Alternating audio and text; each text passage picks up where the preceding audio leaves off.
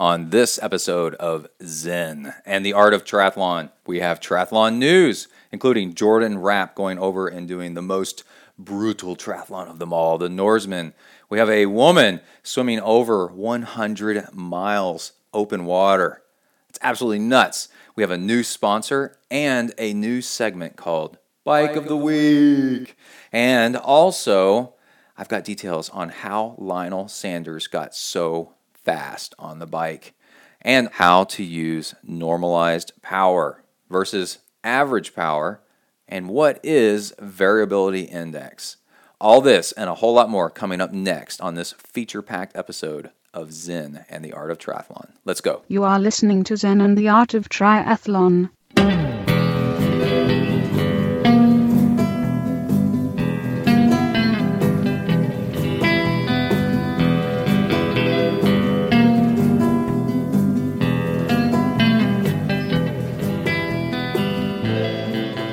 Hey there, all you triathlon freaks and geeks, and welcome to another great episode of Zen and the Art of Triathlon, the podcast where we give you tons of tips and tricks to simplify the world's most complicated sport. And we mix in a little bit of Zen to make you a better person along the way.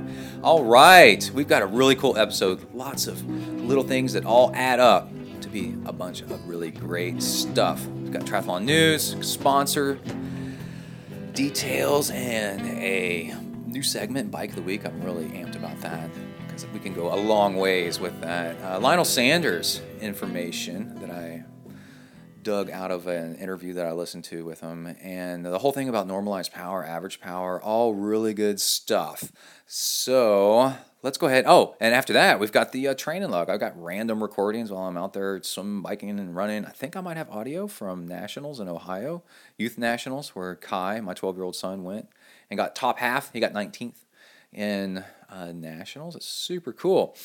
So let's go ahead and get started with some triathlon news. Let's play the newsroom music. Here we go. All right, first off, the Norseman Extreme Triathlon is what they call it, actually just went down. What's really cool is Jordan Rapp, who is an excellent pro triathlete, world class, went over there and beat the record. This is a full Ironman distance. You swim, you jump from a ferry, and I've done that in 3 races or so. And so it's kind of crazy. And you jump in the super cold water, the fjords over there in Norway. I think it might be one of the most northernmost triathlons in existence, if not the. And you swim, full Ironman swim, and then you get out and you bike around. I think the first thing you do is you ride up a mountain right from the beginning to the highest point is really near the beginning of the race and from sea level. And it's cold and damp and crazy, and it's not self-supported. You have a support crew team that hands you up your food and water as you go, and they have rules like you have to wear a certain color vest so cars can see you, and lights on your bike so cars can see you. And what's really cool is there's video footage this year from it live.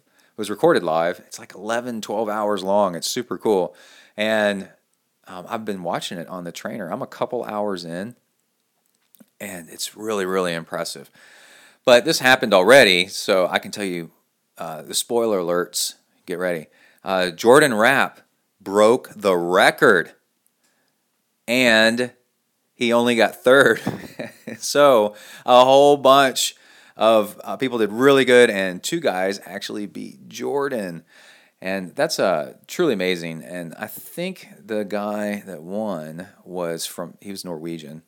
But he leads us into the Bike of the Week here in a minute, because we're going to detail his bike, which is super cool. Let's see. So the Norseman went down. It's one of those epic races. It's really nearly impossible to get into. I think they only take like 150-something people. But there is video footage from this year that is recorded real time. And you can sit on the trainer and or the treadmill, or whatever you want. You can watch it at home, and it's 11 hours long, and it's on YouTube. And I'm like I said, I'm a couple hours into it, and actually really enjoying it. Okay. Also, Sarah Thomas did the absolutely most unbelievable thing and swam over 100 miles. I think it was 104 miles in Lake Champlain. She did not get eaten by Champ, the Loch Ness monster of the lake of Champlain. And I've swum in that lake. And one time, let's see, I was doing nationals there, and the guy that shot the gun off was Jared from Subway before he got in all of his trouble. He looked like he was terrified of us.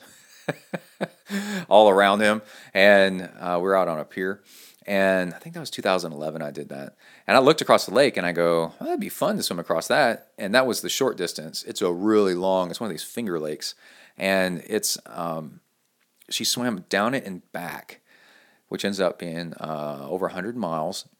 I believe that's the record for the longest distance open water swim. What's nice is you don't need shark cages. There's fear about lampreys, and those are the things that look like eels, and they have sucker mouths with teeth, and they latch on to people, supposedly maybe kind of a myth, but might be true.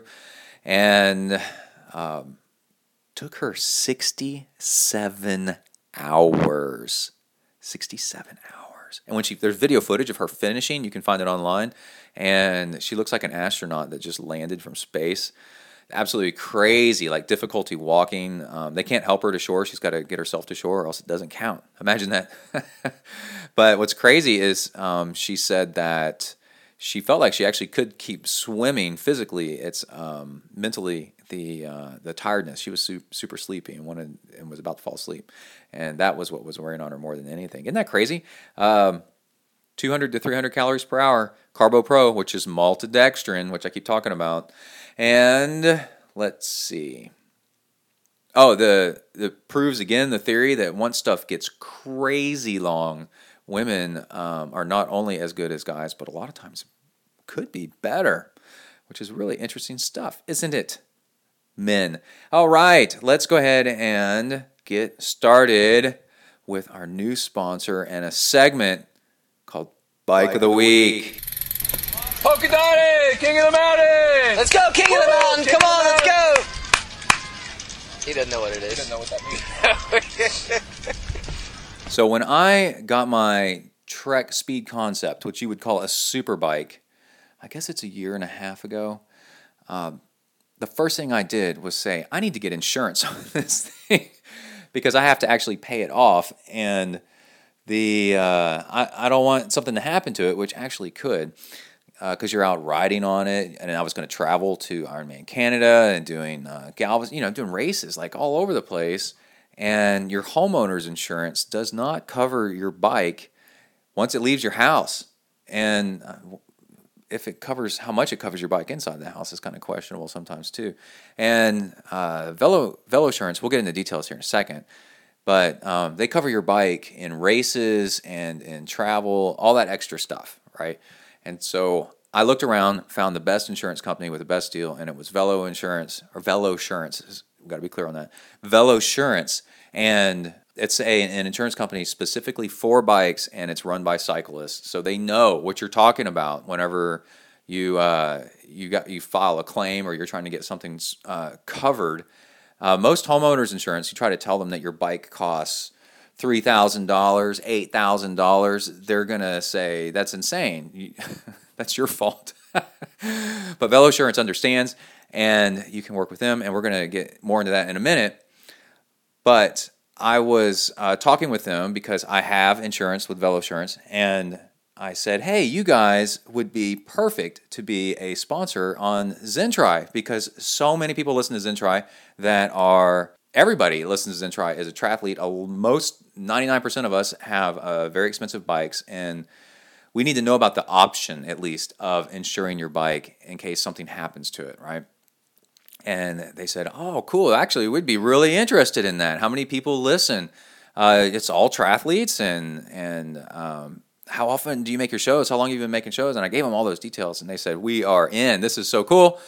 So I said, you know what? We ought to do a segment that's actually sponsored by Velo Insurance, and that way it's a whole lot of fun both ways for everybody around, and let's do it. I think that we should do the first bike on the bike of the winner of the Norseman Triathlon, the guy who managed to beat Jordan Rapp. And what kind of bike this guy is riding. All right, the athlete is Lars Christian Vold, and I'm going to put this picture on the blog, ZenTriathlon.com, so y'all down here in Texas can check it out for yourself so you can see actually what I'm detailing here.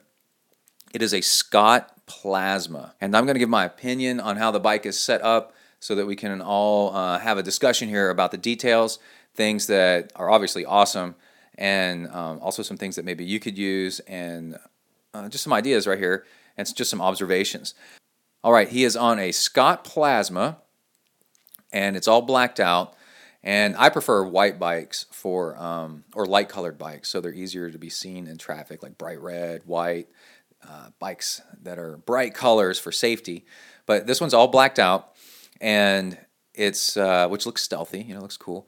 But let's see, he's got a bento box across the top, a really long bento box, which looks like it's for some reason he's got electrical tape holding it together. So if the top pros are doing that, don't be afraid to use your electrical tape.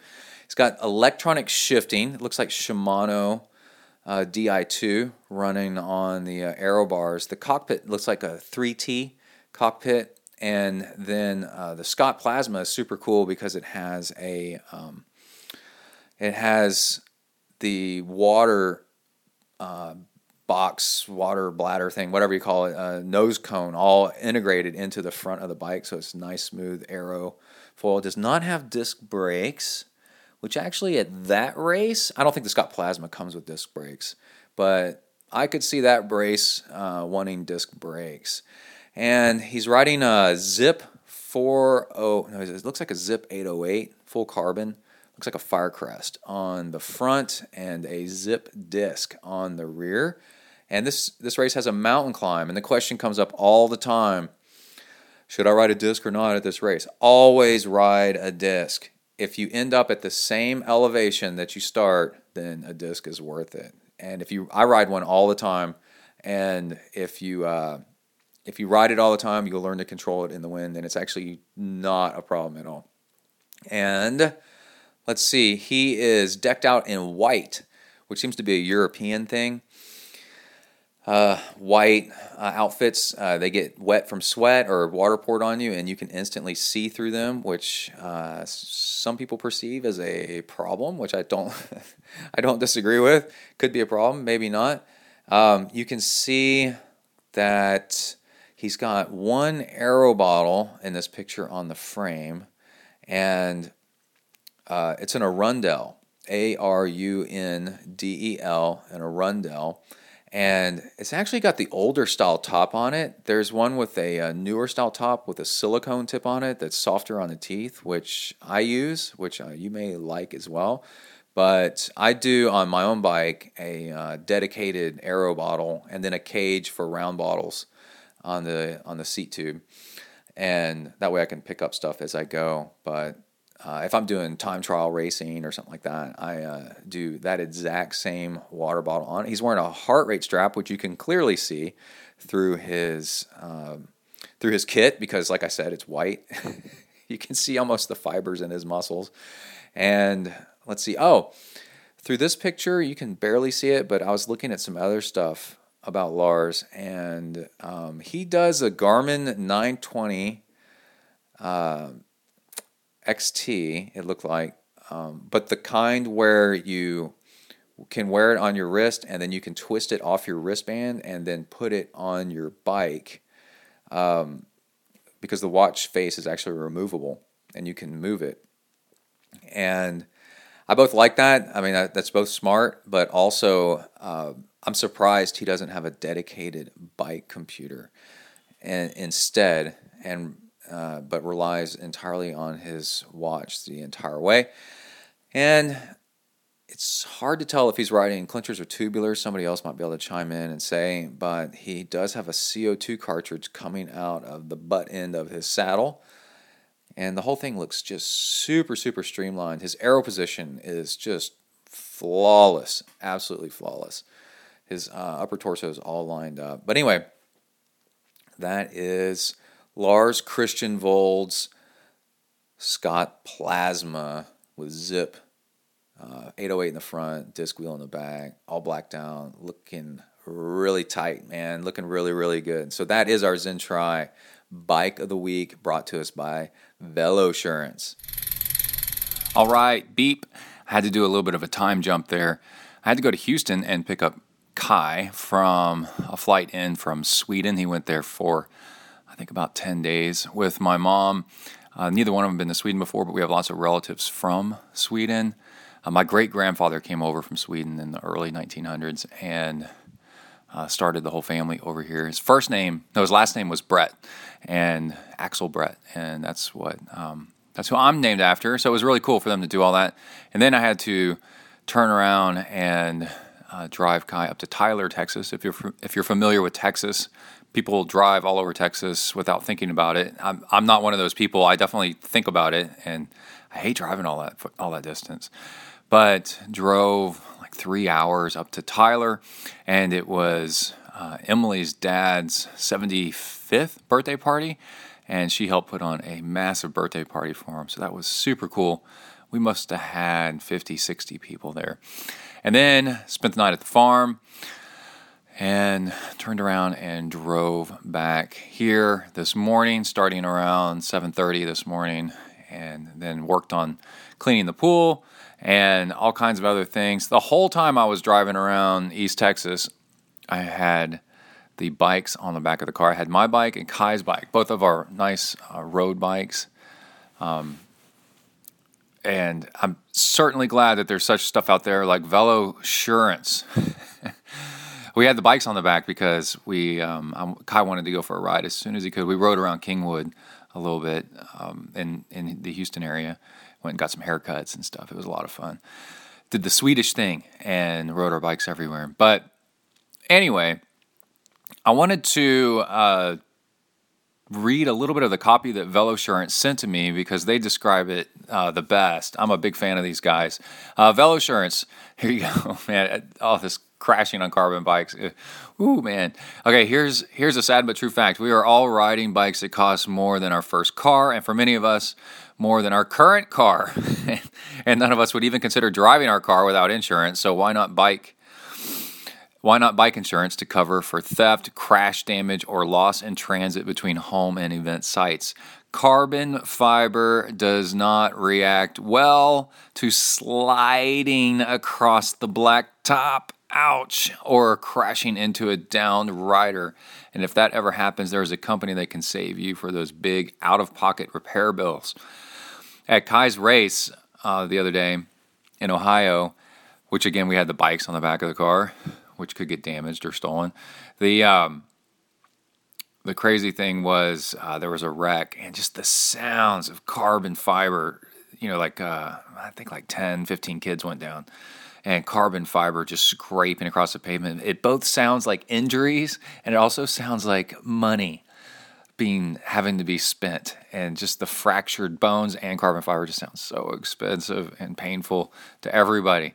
Okay, so anyway, back to the copy. Velosurance was founded by riders who offer owners of high-value bikes, that's you, a complete bicycle insurance policy that is specifically designed to protect against all the risks that we face every time we ride our bikes. You no longer have to worry about whether another insurance policy you own will cover your bike, because all Velosurance does is insure bikes, and since 2012 has insured over 30,000 high-value bikes and their owners.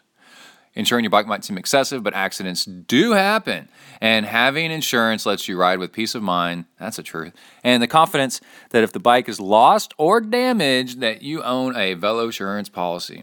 There are optional coverages available, like worldwide coverage, medical to cover the gap between what you have to pay when your health insurance company picks up 100%. Liability protection if you are ever faced with a lawsuit related to your bike. Yeah. I'm going to sue you the way you ride your bike. Believe me, it's happened. It probably happens way more than you think. Uninsured motorist coverage and even stranded cyclist coverage that is a free 35-mile ride home for you and the bike if you get stranded out on the road. The cost for roadside coverage is $10 a year, cheaper than a pair of socks. That's true. It is cheaper than a pair of socks. A lot cheaper. Okay, so the short story is VeloSurance is worth a peace of mind, is owned and staffed entirely by riders, offering a stand-alone policy available in 47 states and Washington, D.C. Who are those other 3 states, and what is their problem? Quotes and policy purchases are available online at VeloSurance.com, VELO, Surance.com, and offers USAT and USAC members. I was like, what is this? That's cycling, duh. Members, a 10% discount, a 10% credit. And all you got to do is email Dave at VeloSurance.com, and he will personally, see that wasn't like info at VeloSurance.com or data at VeloSurance.com. It's Dave at VeloSurance.com, and he will personally review your quote and see if you qualify for even more additional discounts. All right, so big props to VeloSurance for being our big new sponsor. Super excited to have them around and watching over us. Okay, for one of the topics of the show, I wanted to cover how Lionel Sanders got so fast on the bike.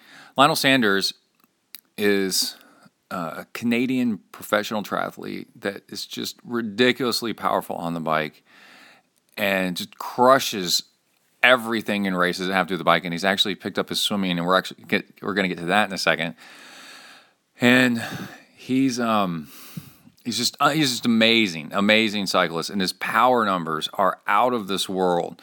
And I was listening to an interview with him on the Brick Sessions podcast. And this is a podcast that's done, I believe, by an Australian that lives in Whistler. And this guy is a legit, really good Ironman himself. I'm not sure if he ever went pro or not, but he's a decently fast age grouper, at least. And he had Lionel Sanders on his show, and I've gotten to the point where I've made a commitment on this show that I want to give details on when I find something really cool on another show or an article that I've read, I want to highlight it on this show. I make a note, I go write it down, and then I say, make sure you talk about this on the show. Lionel Sanders is so fast on the bike because the bike is about power, and his dad was a power lifter. And he grew up watching his dad do squats so hard that I think he said his dad would throw up from doing squats so hard. Now, the throwing up thing aside, and this is all on this interview on the Brick Sessions podcast with Lionel Sanders. But the whole point is the amount of power that you can build because of doing very focused work on the legs is astounding. And there's somebody else that's also a freak of nature on the bike, and her name is Angela Nath, and I believe she said her dad was a power lifter as well, or some kind of weightlifter, maybe a bodybuilder competition guy or something, but anyways would do tons of leg work in the gym, and she did too. And so Lionel did too. And the whole thing is the amount of power that you can build by doing really powerful leg work does translate over to the bike. And one of the reasons that out of all the 3 sports, I am freakishly faster at swimming than I am on biking and running is because I was the one guy on the swim team that also went over to the gym and lifted weights and did very swim-specific, lots of weightlifting, and that generates muscle strength. So when I get in the pool, I don't get tired anywhere near as soon as somebody else because I've built up. It only took like 2 years, 3 years of building up this upper body strength that was very focused on the pull. And also I went to military school and also in the Corps in college, but the whole focus is push-ups and pull-ups. You do push-ups constantly for being punished, and then you get so good at them that you just do them for fun almost, and then and all these pull-ups and stuff. So the strength that is in there translates directly into swimming, and the strength that translates into biking is this power from doing the squats. And the biking is unlike swimming, and I don't know about swimming, but it's definitely unlike running, where people start to slow down running as they get older.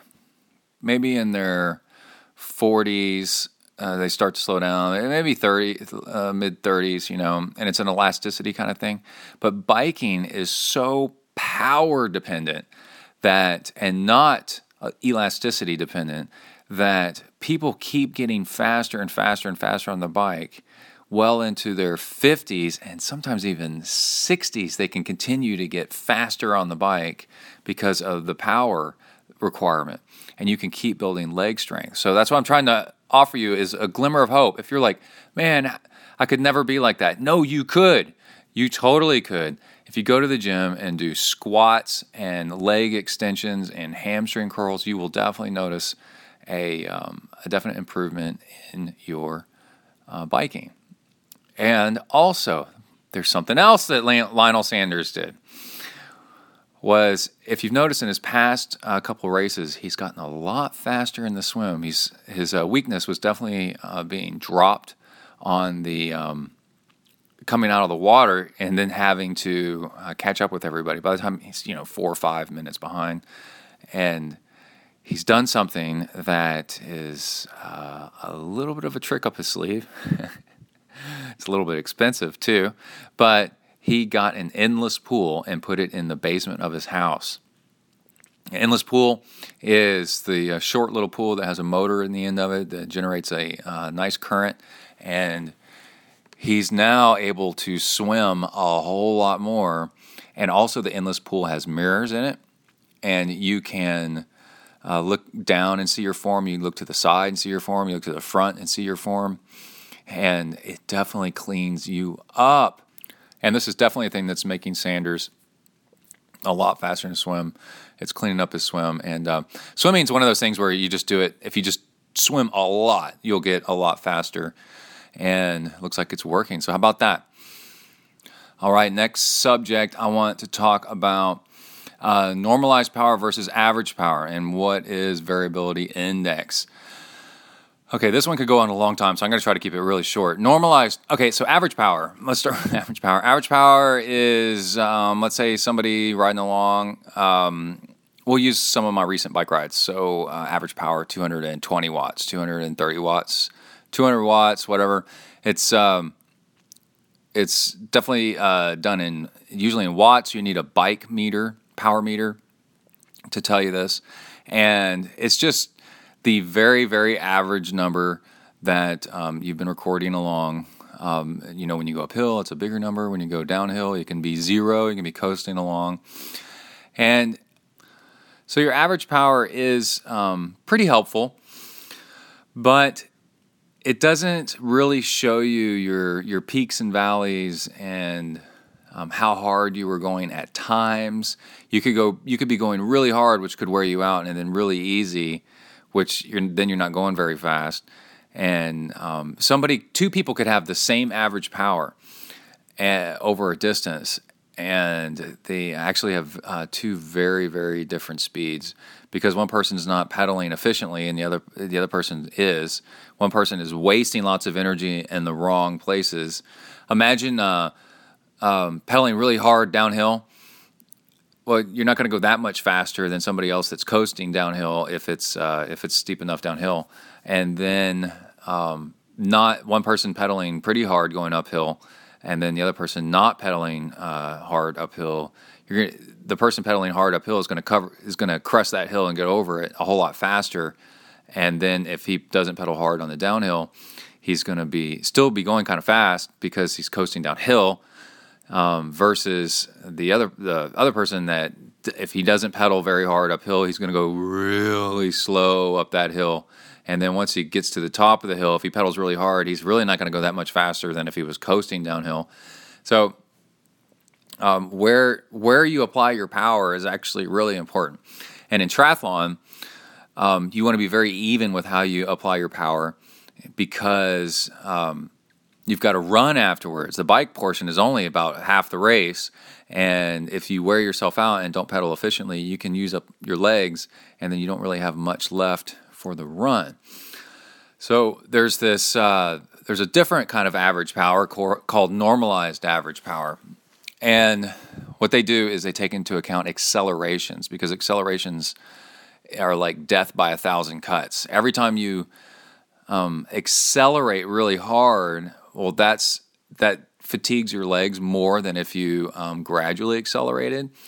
And this is like if you hammer it to catch up with somebody, or you come up to a hill and you just work your way up that hill really, really hard, harder than you really need to. And big jumps in going from average to faster than average is what causes this number to go up. And basically, it can also be called like a weighted average power, I think. Different things will have different name for it, different softwares. But it's pretty obvious when you see it. And it adds points to your power if you're surgy. And so if you look at your power, my average power for a ride can be 210 watts, but then my normalized power can be 220 watts, 230 watts. And what it's doing is it's adding, if I accelerate to go up a hill, then it goes, well, you didn't really need to do that, so we're going to add a couple more points here, and then there's somebody passes me on the bike, and then I go, whoa, I got to catch that guy, so I stand up and pedal really hard, and it goes, oh, we got to add a couple more points there, and then the next thing you know, you've got more points for your normalized power. And basically normalized power is how did the bike ride feel to your legs versus just regular plain average power felt to your legs because of these surges. And that normalized power is really the number that you ought to keep your eye on whenever you're doing, for example, an Ironman, and you want to see, you want to finish with a certain bike average. You want to do the whole thing at 220 watts or something like that, and then because that's more realistic. That's the more realistic number of what you're doing to your legs. But the thing is to have a good run, you want to keep your normalized power as close to your average power as you possibly can. And that's called your variability index. And that's a number that about half the bike computers will show, your VI. And what that is your normalized power, which is a bigger number, right? That's one where the computer adds penalty points for you accelerating needlessly too hard. And then, I wouldn't say needlessly, but just, it's just like, well, that really felt, you went 250 watts there for a few seconds, but because you jumped up to 250 watts from 200 so fast, that felt like 260 watts, 270 watts. But then it takes that normalized power number, that bigger number, and then divides it by your average watts, your just plain calculated watts. And you end up with a number, if you ride very smoothly and don't accelerate too much, and the way you should if you're doing a non-drafting, longer race, and it comes up with a number about 1.06 or lower. And my last bike ride, riding around, long ride, I did a 3-hour ride last weekend, then it was a 1.06. And that's the edge of, accelerating too much up hills. Now,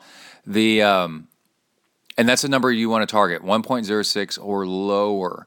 And you can, if your bike computer doesn't show, variability index as a field, you can show normalized power and average power and just kind of keep an eyeball on the two of them and just try to keep the gap between the two of them as small as possible. A little bit of a gap is okay, but you just want to keep it down there. And if this is your first time messing around with it and you go on a ride and you're like, whoa, holy cow, my my numbers were way set. My variability index was 1.10, 1.12, 1.8, 1.08, like a much higher number, then that means you've got work to do, right? And mine used to be like that, and I worked and got mine down. And in fact, I got mine down so far that one time I did a pretty flat race. I did Galveston, and there's a tiny little hill over 56 miles. But I worked so smoothly. I've been working on it for years that my variability index, when I looked at it after the race, because I wasn't really doing this on purpose, but was a negative, or it wasn't a negative, it was below 1. It was 0.99. So my average watts was higher than my normalized power, and that's because to calculate normalized power, there's a little bit of lag in it because it's got to look at some numbers and things, and it gets a little bit behind, and it's just so there's a flaw in how it calculates things. And I managed to ride so smoothly on flat ground and not surge to try to catch somebody. It's just a self-control thing that actually had a 0.99. And believe me, I did not start off that way. And but when I go on longer rides with people, I easily can see what's going on. Newer cyclists, they take off. Let's say you riding with a group, and it's usually younger males, and they go, first hill, they take off. And then the second hill, they take off up the hill. And then about third hill, you probably catch them. I'll catch them about halfway up the third hill. And then on the fourth hill, like 30 miles into the ride, they're ready to call a car, and they're blown out and have themselves picked up. And you're just coasting and riding and having a good old time because you didn't race up every hill like they did. Okay, now let's mention Salt Stick, and then I've got an email to read you, a nice long email. It's really cool. Salt Stick, let's see, we have a website you can go to, saltstick.com/ZenTri, and you get there, and the password is ZenTri. Salt Stick is your electrolyte supplement. I love them. I actually just drank some water with the Salt Stick chewables in them. It's like this citrus, like lemon lime kind of flavor. It's so good. But let's see, you get 25% off going to saltstick.com/ZenTri. And the other day on my long bike ride where it got really hot, I actually did not do enough electrolytes, and I started getting cramps, just like ding, ding, zing, zing, all over my body. And actually, I think on that ride, I did just sea salt, and I did not do Salt Stick. And Salt Stick isn't just sodium. It's not just salt. It's got potassium and magnesium and stuff that I really could have used on that ride. And that was my fault, man. I had all the Salt Stick in the world sitting there, and I just was like, well, I'm just going to go for a ride. It won't be that bad. And oh my gosh, I felt so bad the rest of the day because of the electrolyte, the lack of electrolytes. And so Salt Stick definitely would have fixed that had I taken it. But let's see, there's a study that showed athletes that took Salt Stick finished a 70.3 race in an average of 26 minutes faster than the control group. Of course they did, because, man, especially in the summer, you need your electrolytes. We were talking about it at work. About somebody said, salt's bad for you. I was like, what? Are you crazy? Not if you're a triathlete, man. You couldn't eat enough sodium if you could put one of those like cattle salt licks on your kitchen table. You could probably just sit there and eat that thing every meal. But anyway, I came up with a tagline: "Make your water stick with Salt Stick." It's pretty cool stuff. And again, saltstick.com/ZenTri. It's so cool. My favorite thing is the capsules, because you can put as much or little in your water. And oh man, the rest of the day I ate some Salt Stick capsules and some chewables, and after that ride, and I started feeling better, so much better. And yeah, but I mean, after the fact, it's not the way you should do it. You should be smart and do it ahead of time, like I coulda. And let's see, there is a store locator. If you go to Shop Salt Stick, there is shopsaltstick.com. There is a store locator, and you can find Salt Stick all around the world. Okay, let's read this email from our buddy Sheeran P. Okay, he says, "Hey Brett, about a month ago, I finished my first Ironman distance triathlon." He did a HITS Triathlon Hudson Valley. I've never done one of those. I want to do one. And I owe you a deep debt of gratitude for your tips and words of wisdom, having only done one other Olympic distance triathlon 4 years ago. Well, that was a while back. And never running in a marathon, I feel, man, you ended an Ironman? Dude, you're crazy. That's brave of you, man. Congratulations. I feel a huge sense of accomplishment, ! It also helped that I came in first in my age group, 40 to 44. Are you kidding me, dude? I turned 40 in June, and instead of getting a fancy sports car, which you'll get bored of immediately, I committed to finish an Ironman, which you're an Ironman for the rest of your life, by the way. I'm already a fairly seasoned cyclist, which helps. Hell yeah, it helps. But I could not swim or run for the life of me. I started training about a year ago. This guy started training a year ago and won his age group. Dude, check that out. That is awesome. And really kicked it into high gear in the last 6 months, working mostly on my swim and run limiters. Very smart. I've read Joe Friel's Going Long, but it was discovering your podcast, Brett Blankner of Zen and the Art of Triathlon, and listening to you during workouts that really rounded out both my preparation and confidence going into the race. Yes, dude, confidence. It's just a race, man. And let's see, between salt stick, maltodextrin, tire choice, pacing strategies, or managing to train consistently while having a job and a family, I learned a lot from you. I especially appreciate your encouragement and positive Zen attitude toward racing, fitness, and life. They helped not only while training, but during the event itself.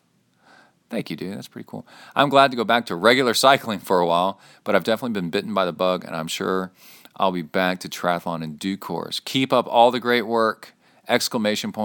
Sharon from New York. And let's see, there was something in here I wanted to reiterate. Oh, the part where it says really rounded out both my preparation and confidence going into the race. Yes. Preparation is confidence. When you hold your posture, when you walk into a room and you know what you're doing, you walk into a store that you've been into 1,000 times and it's like a grocery store and you already know what you're buying. You know that walk that you got of confidence and that relaxation and how you hold yourself and your spine and kind of leaning back a little bit and you can walk casually. That's how you feel once you've trained enough and your numbers are good enough and you've been listening to this podcast, other triathlon podcasts, and you're nice and calm and the day's going to go the way it's going to go. And especially if you've done long bike rides and then run off of them so you know what is going to happen on race day.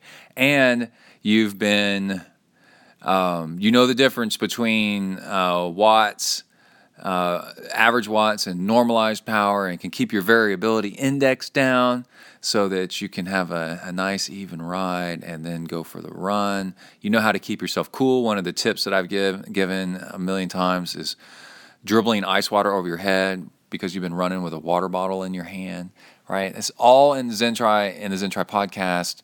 And it's all here for you. And I am so stoked to get that email because people are listening. All right, this is what I want to do. We're going to go into the training log. Got some swim, bike, run fun. Swim, bike, run, and fun. How about that? Got some swim, bike, and run fun in there for you. Little tips kind of here and there. A lot of thoughts after running in the dark, in the heat. Oh, man, it's so hot in Texas right now. The other day, that bike ride, I walked inside, and it was 121 heat index. It's like Death Valley. Did I mention that at the top of the show already? Anyway, that was something else, man. Anyway, and then after that, I'm going to read some donations and another email from people, and then that will be the show. All right? Let's go ahead and get started with the training log. Here we go. You are entering the ZenTri training log zone. Huneli.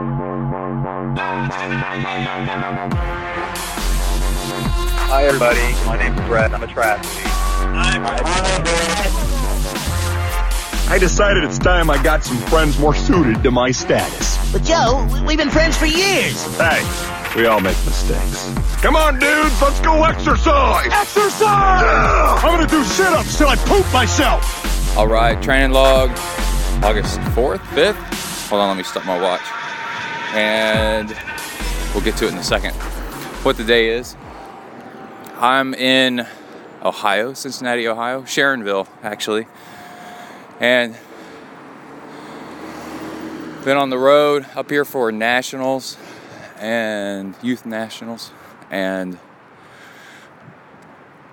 I'm doing a run in the parking lot of the hotel next to my hotel. As soon as I got here, well, first thing, when you pack for a trip, bring running shoes and running clothes, because if anything, you can do that. And then we got to this hotel, and I surveyed the parking lot. First thing I did, I was like, is this parking lot runnable? No. Then yesterday, while got up in the morning and ran on the treadmill, facing a wall, it's kind of boring. Listening to a podcast, the model, I'll have to remember what it is. I like it a lot. It's really good.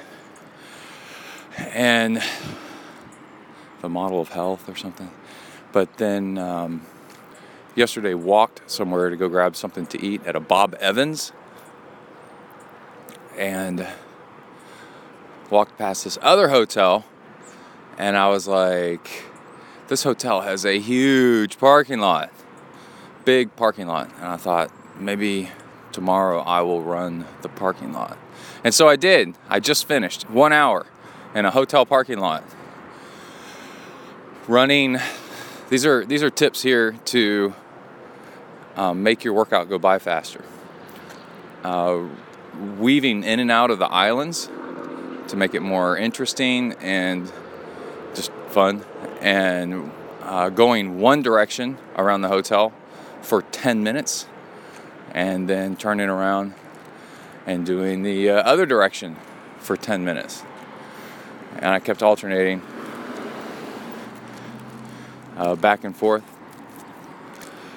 Guy in the parking lot smoking a cigarette, watching me exercise. And there's another guy who just threw trash in the grass. That's nice.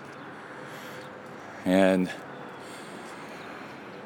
then also, to make it interesting, every 15 minutes I would stop and do a set of push-ups and a set of squats. And I'm saying set because set depends on you. Right now, for me, it's 10. Recovering from my broken arm, that's as many as I can do, and feel safe with that. But I could see it getting to be more. So just squats. Just touch your ass to the ground, stand back up, try to keep your arms still, works the legs, and then when you're done, just keep on running. So, now I'm getting sweat running in my ears.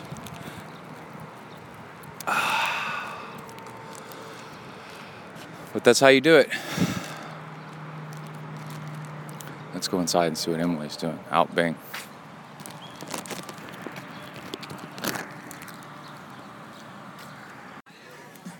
All right, we got some music in the background all of a sudden. Hey, what's happening? Where are we? Tri-nationals? Okay, do you even know where you are? No. You're so into it? You've lost yourself? Sure. Okay, we are at Youth Nationals. Are you youth or junior? Youth. Youth in Cincinnati, Ohio. It's your race day. You got to watch the older kids race yesterday. Elite. And we looked up times last night of the race course of your times last year, right? You're going to try to beat last year? Yes. What are you going to try to get this year? Like 20 something. But what's the other thing? Oh, get top 10. Get top 10? So it's always a good goal. I always tell people try to get top 10. Well, also so I can get a bike and a helmet. We've got a deal going. If you get top 10, we've put a bike on layaway, a giant Propel Advanced 1. Mm-hmm. And so we're going to pay towards it as you get closer. Yeah. But if you get top 10 in this race, that means you're going to get it ASAP, right? Yeah. All right. 77 degrees. Really cold yesterday. Wetsuit optional. That's great. No, they won't. They won't count that. Yeah, they will. No. Yeah. And That's really cold. then, let's see what else we got going on. Oh, you guys warmed up a little bit? Now, I come from an Ironman background, and our warm-ups are to kind of like stand around and look, Such a warm stand in line at the porta-can. So it's a little tough trying to get you guys, trying to remember how to get you guys warmed up for the short stuff, right? So we did arm spins, you jogged a little bit, Yeah. and there are kids doing what on bikes? Trainers. Trainers, right? We didn't bring a trainer with us. Dad, it's one lap and it's like right down there. Yeah? So it's like probably really short. Is it a mile or 2 miles? Probably less than that. Right. It looks like less than that. Right. 'Cause I started from here and it took me about like 2 minutes to get down. So because this is so fast, right? No watches. They're timing you, so we don't need that, right? And I told you to go by breath. Yeah. If you're dying for air and it's not the last part of the run, then that's probably just a little bit too hard, Yeah. right? There's a girl just went by on a fat bike. Nice one. Here's a bunch of kids doing the high steps. They're going by. How many kids do you think are going? Oh. For my age? Yeah.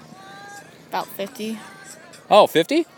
No, like for my like Yeah, 13? Yeah. Yeah? Or probably less than that. Dude, so you could totally get top 10. Yeah. What'd you get last year? 39. Out of 50? I don't know. I don't think so. I think there may be a 100 kids your age. But anyway, you were on a mountain bike team this spring, right? And you almost got top 10 in some mountain bike races. I did get top 10. You did? I thought you got 11. Oh, yeah. Okay, and then, so anyway, 10th is in reach. Yeah, Right? definitely. Yeah, okay. So are you going to go do some high steps and stuff? I'm going to talk about what I worked out this morning. Yeah. Peace. Peace. Out. Out. Good luck. Thank you. And I'll see you in a second anyway. I'm just Yeah, recording. Like 10 minutes. Yeah. All right. Off in the horizon, I see a pop-up pod. People might want to check that out. It looks like a pop-up tent that you can change clothes in really quick. That's pretty smart. I think I've seen that before, but I should mention it. It looks like a pretty handy way to change clothes. Okay, so we are on day 3 of trying to work out while on the road. So I thought I'd give you tips on that. And also, it's on not giving up, not wimping out, and pulling yourself up by your own bootstraps. You make your own environment. Your environment influences you, right? But you can also make your own environment. Got up this morning for the 3rd time in a row to go run, and we're doing Kaizen, which is always fun to say. And it's where you make a slight improvement on yesterday. So yesterday I ran around a hotel parking lot, and having run it yesterday, now today I know how to do it a little bit better. So I had a slightly improved, better route, and knew what I was getting into, and did an hour. And I think it was yesterday I did 30 push-ups and squats, stopping every like 15 minutes or so.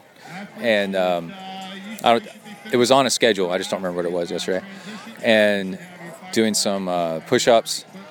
I think it was like push-ups every 15 minutes, and then squats every 15 minutes, and then alternating. And by the end of my run, and then when I was walking back to the hotel room, I did another set. So I ended up with 30 of each. 30 push-ups, 30 squats. While Kai's running sideways in front of me. You look good, dude. Keep it up. Yeah, yeah, oh yeah, you. Don't get a thorn in your foot. Okay, and then what's the other thing? So today, I got a friend, and he's like, I tweeted and Instagrammed my workout today. I did 40 of each, right? Just 10 more than yesterday. Just one more set than yesterday. My goal is to get up to 60. 60 is plenty of each. And especially because I've got that left elbow injury, I got to be careful. I got to do gradual improvement. And my buddy said, dude, you're a beast. And I said, what, for the push run? That's what I call it, push run. Hashtag push run is where you run and then stop and do push-ups every mile, every 10 minutes, every 15 minutes, whatever you want. And I've added in squats just to balance it out.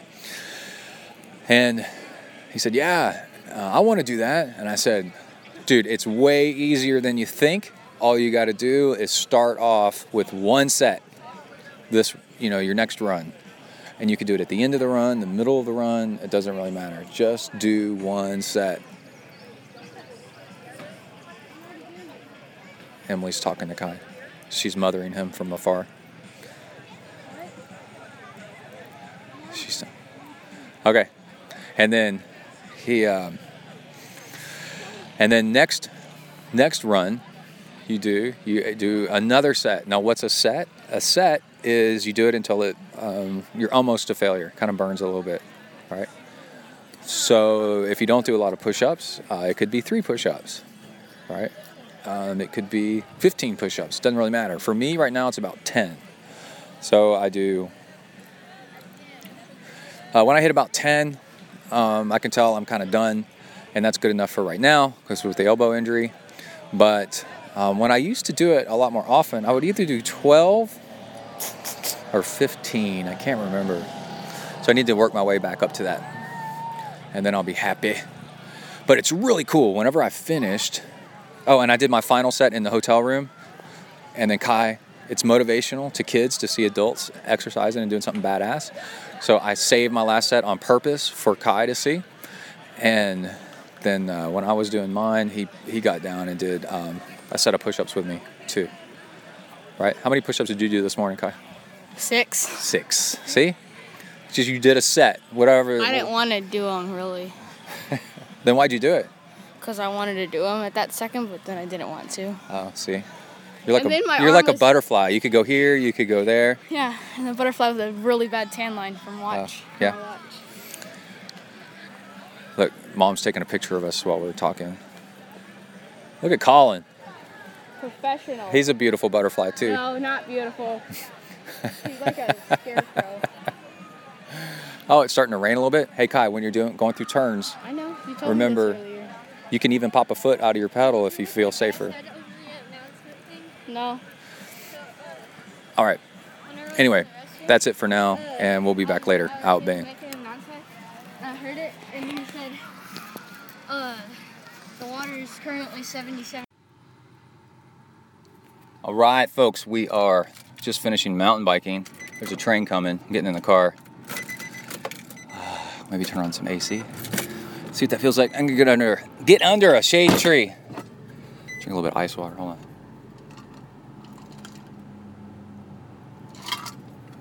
Got lots of little tips today. You like these Yeti cups? Oh, there's that train.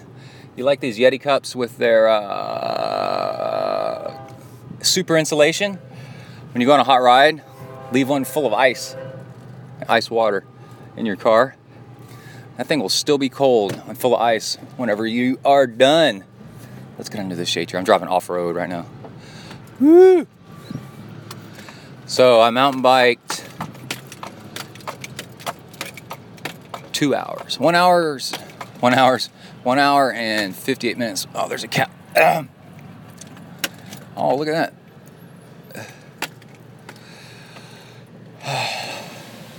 Okay, now I'm in the shade. I always think that's a snake hanging from that tree. It looks like an old inner tube. Oh, we got train noise in the background. Fitting in College Station.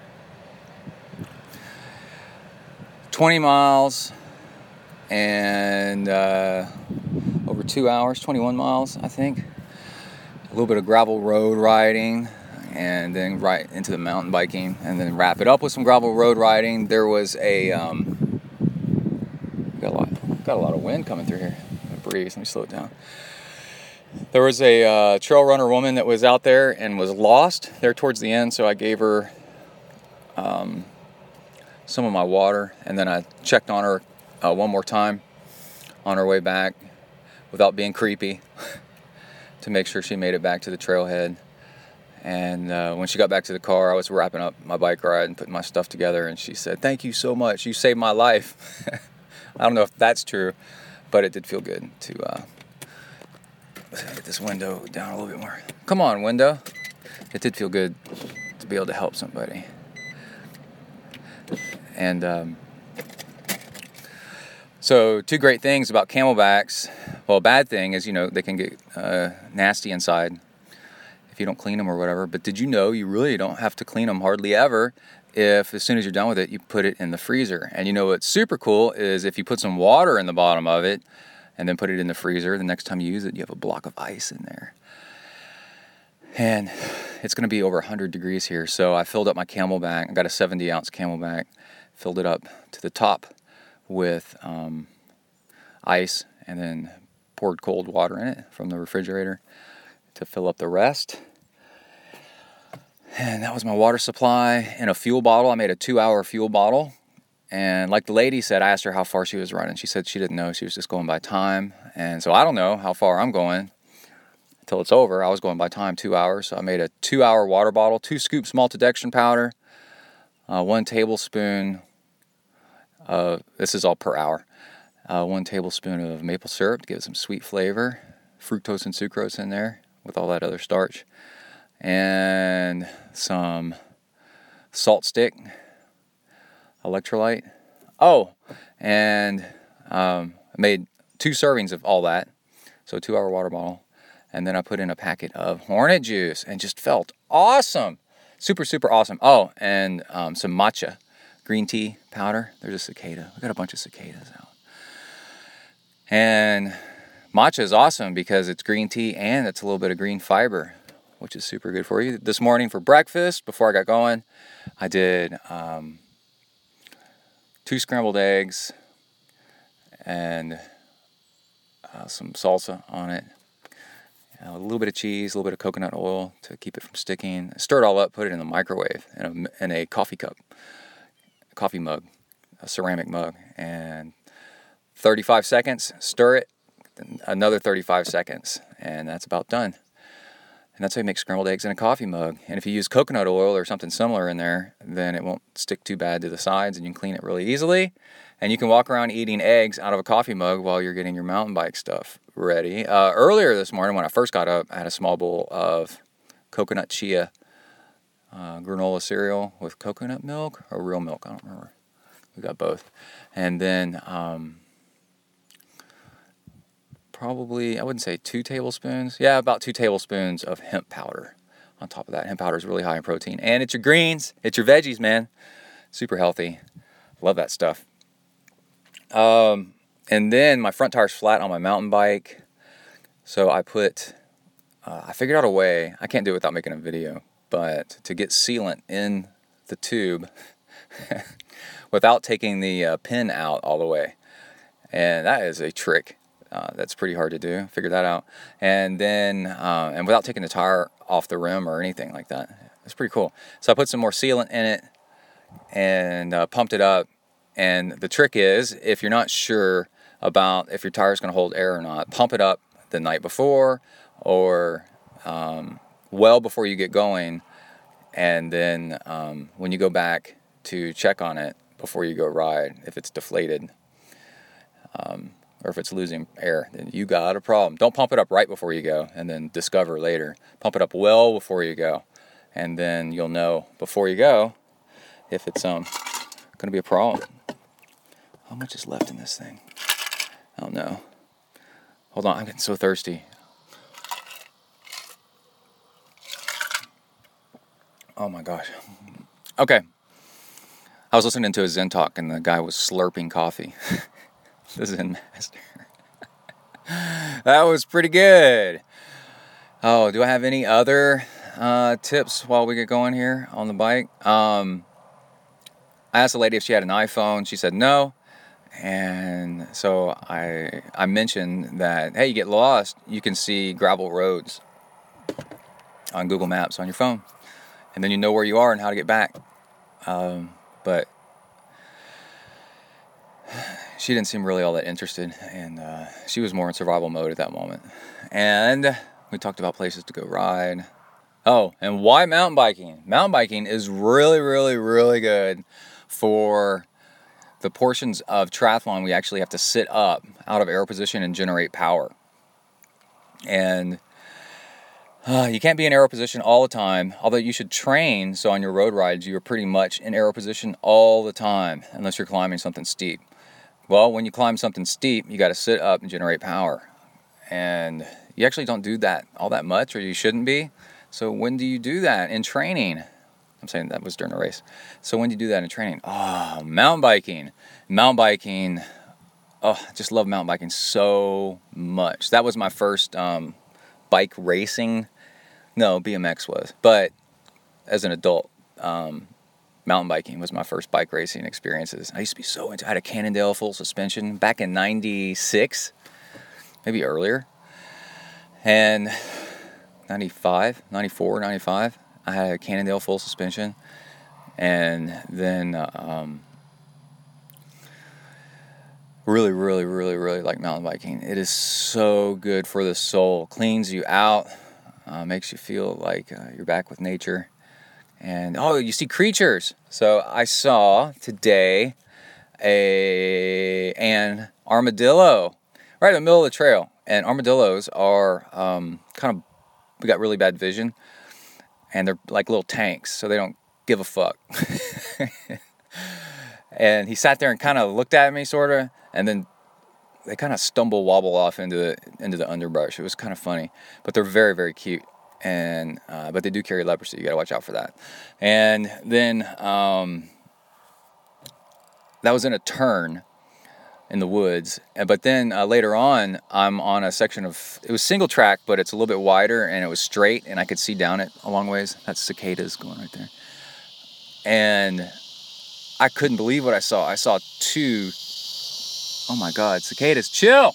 Hey, stop it. I saw two huge bucks, big white-tailed deer bucks with giant antler racks on them. And they turned and looked at me, and they were pretty far off, but they turned and looked at me 75 yards. And then they were like, what? Like that. And then boom, they took off, and they're called whitetail because they flip up their tail and run away. They're really common in Texas. But it's actually kind of rare to see ones with the big antler rack in this close to town. I am kind of out in the countryside, but all right, I think that's all I wanted to get out. Can't recommend mountain biking enough. My derailleur's all gunked up, but it's still worth it. Had so much fun. All right, more later out. Bang.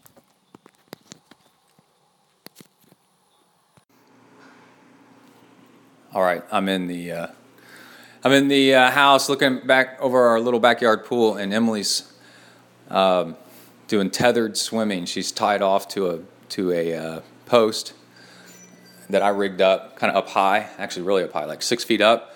And then we're using my swim parachute, and or actually Kai's, and then tying it around her ankles, the clip band, and then she's got a finesse pool boy between her legs to get her hips up to help float her better. And that seemed to be the magic trick, was adding that one thing. And then all of a sudden, it is very much like swimming in a pool. Well, it's freaking hard as far as resistance goes in your arm. But I'm about to make fun of Emily. Hold on. She swam into a wall. Hey, babe. Hey, there's a wall right here. Is that a middle finger? I'm recording this. Can you take my rings? Can I take your rings? With these rings, I do the swim? I was trying to watch Conan because he's just hovering over here by the thing. Yeah. What'd you think of adding that floaty thing? Oh, it definitely holds you up, for sure. And then, Better? I hit the wall. Was that when you were watching me? I watched you slowly creeping towards it. But And then I was like, come out and tell me? my brother's girlfriend in high school broke her hand hitting a lane rope. Nice. No, hitting a wall, doing backstroke, racing backstroke. You decided to wait and see what happened to me? Yeah, I was just kind of waiting. Well, I was watching. It looked like you probably weren't going to hurt yourself. And then... I feel like when I had that on, I was doing better with the strokes, but then this is different. Yeah. Can you tell any, Shane? No? I'm trying to tell if you got your goggles on upside down. I think they're on right side up. Are you done? No, I was going to help you if they were on upside down. They're not on upside down. I didn't say they are. I said I was going to help. I said I was trying to see if they were. Oh my God. They're not upside down. I know they're not. I told you I was looking. You second guess yourself. Come down here and I can punch you. If No. you I can punch you. Good. No. What's happening? What are you doing? Well, I was going to go run. Your short running shorts. Are they too short? They're kind of short. Are those yours? Are they Kai's? Are they mine? And you're going to squeeze them like my dad? I had a question for you. No, I can't remember what it is. What are you doing at the window? I heard a knock. I can't say that on the podcast. I was naked and I was laughing and pointing at my downstairs. And you're like, I can't see it. I couldn't. All I could see was the wind. You hear you knocking on So the that window, was it. and I'm like, I can't see anything. That was a confidence booster. I was like, maybe she's talking about the glare. And Kona's been swimming? Yeah, he has. No, don't talk to him like that. He's going to jump in again. Zoe dries off in 5 minutes. Kona and I have webbed toes. Kona looks like the Loch Ness Monster. He's massive. Kona, do you have webbed toes like Mommy? And Kona takes like an hour to dry off. If that. Are you timing yourself? This better not count as your workout. Oh, I know the other thing I was going to say. What? So how can you run into the wall? Why aren't you sighting every once in a while to see where you are? I was so focused on trying to do my stroke right that I wasn't sighting to see if I was going to the left. Okay, make sure you sight every once in a while. Why don't you put this in the house? Okay. I'm going to keep dropping it in the water. All right, I'm going back inside. You're going to leave them out here, right? Should I change out of these shorts? Are these too small? No, they're fine. All right, Maybe you're just too tall. that is true. Are you going to leave them outside? You want me to? Yeah, because no, he's not dry. Okay, I'll leave them outside. No, you guys back up. No. You're having fun anyway, watching Mom swim. All right, that was very, very cool. Okay, I'm going to go for a run. Just an easy jog. There's the rings. This is a lot of fun. And anyway, I was teaching Emily earlier that she's not throwing her arm like throwing a ball overhead. She's setting her arm in and then karate chopping out, which is exactly like if you're riding a bike and you only use your quads, right? That'll wear you out because it'll wear out your quads. And but if you use your whole body, like with slight rocking motion to help pedal, then you're using your whole core and even your arms a little bit and your hips and everything pitching in to kind of help, and then you can relax and go the same speed or faster with much, much less effort. And gently setting your arms in and then pushing your arm out and then pulling is all arm.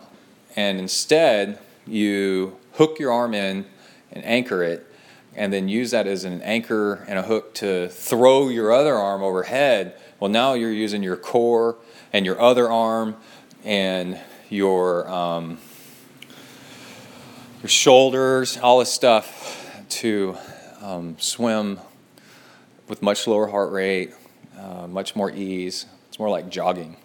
It's nice. And then not doing that is like running without using your arms. You gotta use your whole body. And then also I was telling her to,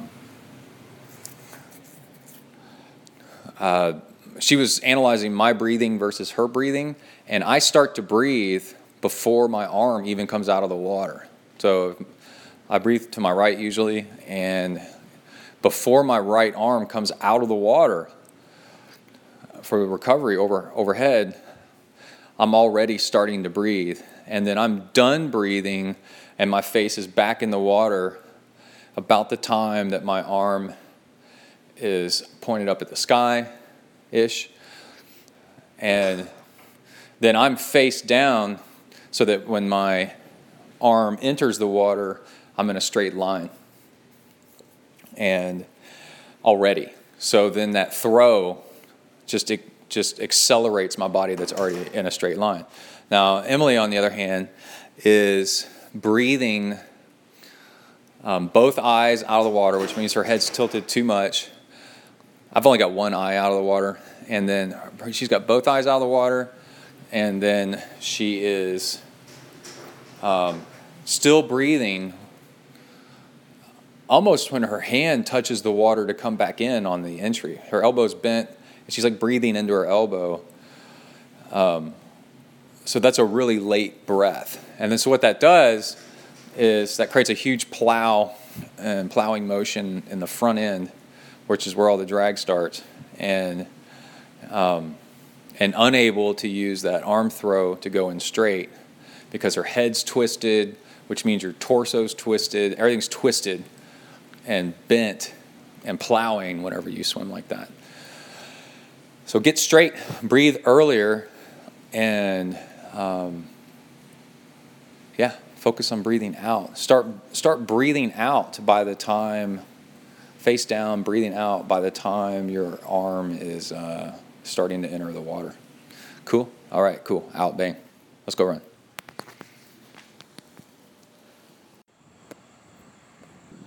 All right. I just finished running. Okay, at the beginning of the show, I talked about how I biked 3 hours and got beat up by the heat. So I spent the rest of the day, starting at 11 o'clock, hydrating, salt, hydrate, eat foods with lots of liquids in them, hydrate, add things to water to make them a little bit more sweet, like a little bit of stevia to make you want the water more. And then starting around 6 o'clock, 6:30, I took a short nap, 6:30 at night, Sunday evening. I started feeling really bouncy, like bouncing off the walls. And there's a slow-moving car staring at me. Dude, I belong here as much as you do. Anyway, so I was like, I noticed I was running really short distances in the house to kind of feel out my legs. Dude, what kind of sign? There's my Garmin. Let's see. Save. What kind of sign is that, dude? That means you are ready to run. And I couldn't believe it. That means that everything was primed and ready to go. And then I took off running, and I'd read up on some stuff. Another cause of plantar fasciitis is arch collapsing and your feet rolling in. And I've noticed that sometimes I run and my feet don't hurt. And sometimes I run and my feet do hurt. And there seems to be no consistent variables between the two. So then it's kind of like, except for I started noticing that if I'm tired, that when I start to run, my feet hurt, right? So tired equals, is related to form, right? And then, so I put on some shoes that usually I don't run in because I thought they were kind of shot. But I did the test. If you push the toe of your shoe down into a hard surface like a table, if it bends at the toe box, at the ball of the foot, that's okay. If it bends at the arch or further back, that's bad. Well, this shoe didn't. It only bent at the toe. And I'm like, okay, so the arch support's still good. And then I laced them up a little bit tighter. I usually wear my shoes really loose. And so I laced them up a little bit tighter so they had a little bit more arch support. And I went jogging. And then also I started running in a way to make sure I was landing on the outsides of my feet instead of the arch. And you gotta be careful because you don't want to do too much form correction. You just want to do little things because you can overcorrect it and injure yourself. And so I'm running along and I notice I've got no arch pain, no heel pain, nothing. So I'm like, okay, what do I need to do to make my, what am I doing, right, with my body? And a lot of your upper body makes your lower body do things. So I noticed that to land more on the outside of my feet instead of on my arches and letting them roll in and stretch out everything and cause plantar fasciitis was if I run with my elbows a little bit more out, shoulders relaxed, a little bit more square. I was like, So then I brought everything in, and then I started noticing my knees roll in. So I brought my elbows in, my shoulders in, and then I started my hands up closer to my neck and chest, like in the middle. And then I noticed I brought everything in. Well, my knees started coming in too, and then my arches started coming in and rolling a little bit on the inside. So I just ran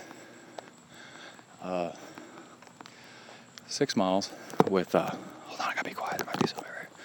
I ran 6 miles with, the only time I had arch or heel pain is when I caused it on purpose by doing something in particular to do it. So I might really be on to something. I'm super stoked about that. And two things. One is I was listening to the Slow Home podcast. They said there's two types of learners. It's a 10-minute episode this Monday, and two types of learners. And that is people who like general learning and the people who like personalized learning. So general is just an online class, right? Personalized would be a guitar teacher telling you showing you how to play the scales and then correcting you so that you put your fingers in the right places, showing you how to do it right. All right. I was like, well, who wouldn't like personalized? And then the female host, Brooke McCallery, said, well, I don't like that because it sounds like they're talking down to me or something like that. And I was like, oh, yeah. So that reminded me to remind you that this podcast is a personalized instruction podcast. I tell you how I'm doing things and how you probably could do it. And it's up to you to figure it out exactly on your own. But by giving examples of how I'm doing stuff, I'm trying to show you how you could do it. And it's not, if it irritates you that I'm like, well, I ran 6 miles, right? Well, that's because you're comparing and you feel like I'm talking down to you, and I'm not. I'm giving examples of how to do it because I'm excited because I've been doing it for a while now. And I fail, and I tell you how I failed too.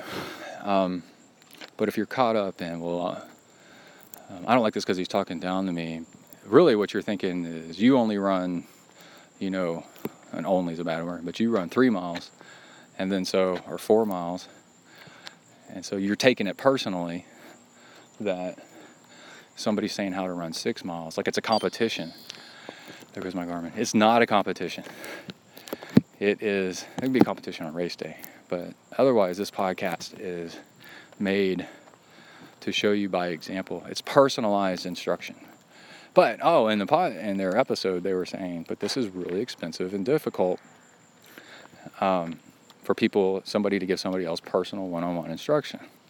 So an efficient way to do it is through a podcast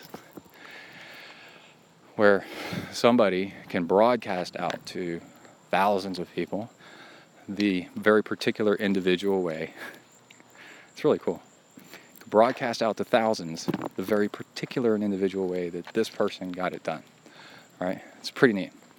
So, now that you got that in your little noggin, here is another thing that you can use that I did today that I just found out. I got a coworker, and she was working away and had some cool music playing in the background. It was really interesting. Kind of like hip-hop, kind of DJ-ish, but soft and a little bit upbeat and just nice. And I was like, what is that? And she said, and it just seemed to play for hours. And she said, oh, it's a YouTube channel, and it's study music. And so I said, turn that up. And I listened to it for a little bit more. And then she showed me where it was, and I went and listened to it. And this stuff is awesome for training, for long distance training. Okay, so when you do long distance training, you don't want to go too hard, right? You want to keep it easy. If you build some hills into your training, you don't need motivation to go harder. The hills do that for you. They present themselves, and you automatically go up harder over them. So 99% of the time, you just want to be chill and relax and just get in easy aerobic, right? And you want to have a positive attitude. So music in a minor key, minor is that kind of sad, spooky, kind of scary kind of music, and major key, we're ending the limits of my music knowledge, by the way. Major key is upbeat music. So you want your music to be upbeat, and then you're in a positive mood the whole time that you're working out.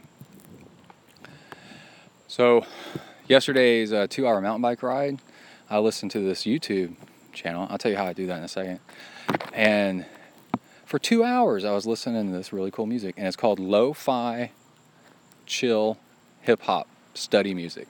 Lo-Fi Chill Hip Hop Study Music. And it's live, and it's endlessly streaming. It's really cool. And you know it's the one because it's got like an anime Asian girl sitting at a desk trying to study, and it's on a loop. The little video clip repeats itself forward and backwards about every 10 seconds. And that's it, right? The whole point of the video is music, is the sound, not the video. So I was listening to that and I was like, whoa, this is really cool. I went through the whole bike ride, enjoyed the hell out of it listening to that. And then just a huge variety of music to it. I'm sure some of the songs repeat themselves, which you never really notice. And then the other thing was today's 3 hour and 15 minute or wherever I went bike ride. I listened to that. It was awesome. It was so cool. And then just now on my hour run, listen to it some more. And it's awesome. It's just boop, ba-doop, ba-doop, ba-doop, ba-doop. But it's a little bit edgy, but it's not negative edgy. It's like positive edgy. And it's always changing, right? It's made to keep you entrained. It is really, really, really cool. And there's gaps in the wall of sound. It's not a wall of sound. There's little gaps here and there in the sound. So it's easy to hear cars coming. When I was on my road bike, I rode with one earphone in and one out. But you can hear cars coming and traffic and stuff, people coming up behind you. It's really, really good. Okay. So how do you listen to a YouTube video? If you close your phone, if you don't do something in particular, if you close your phone, the YouTube video will stop, right? So when YouTube Red, I think is what it's called, came out, and it's where you actually pay for YouTube, you get a few little upgrades. It's like $5 a month, and you get a few little upgrades. And one of them is if you close your phone, if you turn the screen off on your phone, YouTube will keep playing. Boom. That's how you do it. There's your tech angle. So sign up for YouTube Red. That's what I did. And then you can listen to full albums like heavy metal, rap stations, classical music on YouTube, and it'll just play. It's really, really, really cool. And no commercials either. It's pretty nice. I guess you're already paying for it with your $5. They'll figure out a way to jam a commercial in there and ruin it, but for now, it's pretty kick-ass. All right, I'm going to go in the house and drink some more water. Out, Bing. Woot woot. All right, it is Monday morning. Back in the pool, swimming Monday, Wednesday, Friday, without fail. The big thing is to just go. And then once you get there, then you decide how hard to go, how hard to train, because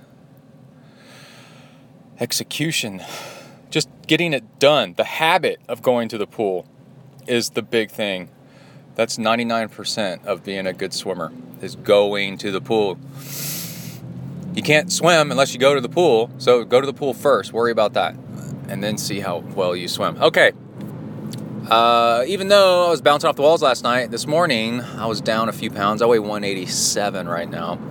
I've gotten a little fat since my foot injury.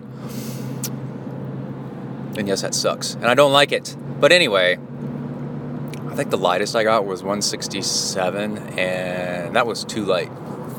I belong around 180, probably. But anyway, what did I do? Oh, I got up and I was thirsty again. And so I doubled up on a little bit of extra water fluids before I went to the pool and ate an Amrita bar. Discount code Zen, 15% off.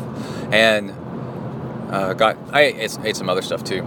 Anyway, got to the pool and I was going to swim on a 121 interval, which is a little bit fast for me, but not terribly fast. And I started swimming along, and I'm like, and I got the beep. This is a beep, this is a beep, this is a beep. And then I'm like, oh my God, man, something is not right. And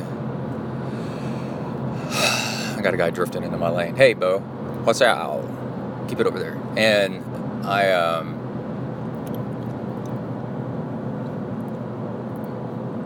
giving me hand signals. You too, buddy. And I decided to quit trying to do that interval and just back off. And I got out of the pool. See, you gotta own your shit. I don't care what anybody else thinks. I'm gonna get out of the pool and go get a glass. I have a mug with me that I drank of water on the way to the pool, and there's an ice water, one of those coolers, really, really cold water, and I filled up my mug with ice water, and then every 5 minutes stopped and drank more water, just simply too dehydrated. And then the other thing is, when I went to Ohio, I didn't get in a long bike ride that weekend, and so yesterday when I went on my long bike ride, it had been 2 weeks. And my shoulders were sore from being in the aero position that long. I spent a lot more time in the aero position. And that, affected my swimming. So I just had to go, you know what?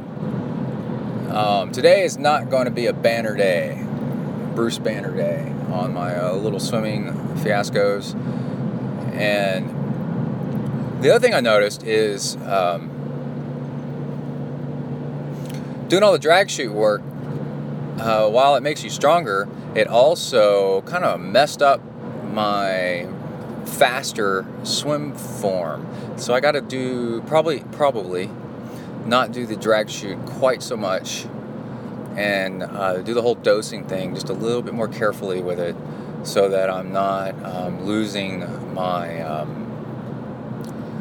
the high turnover clean form that got me so much faster.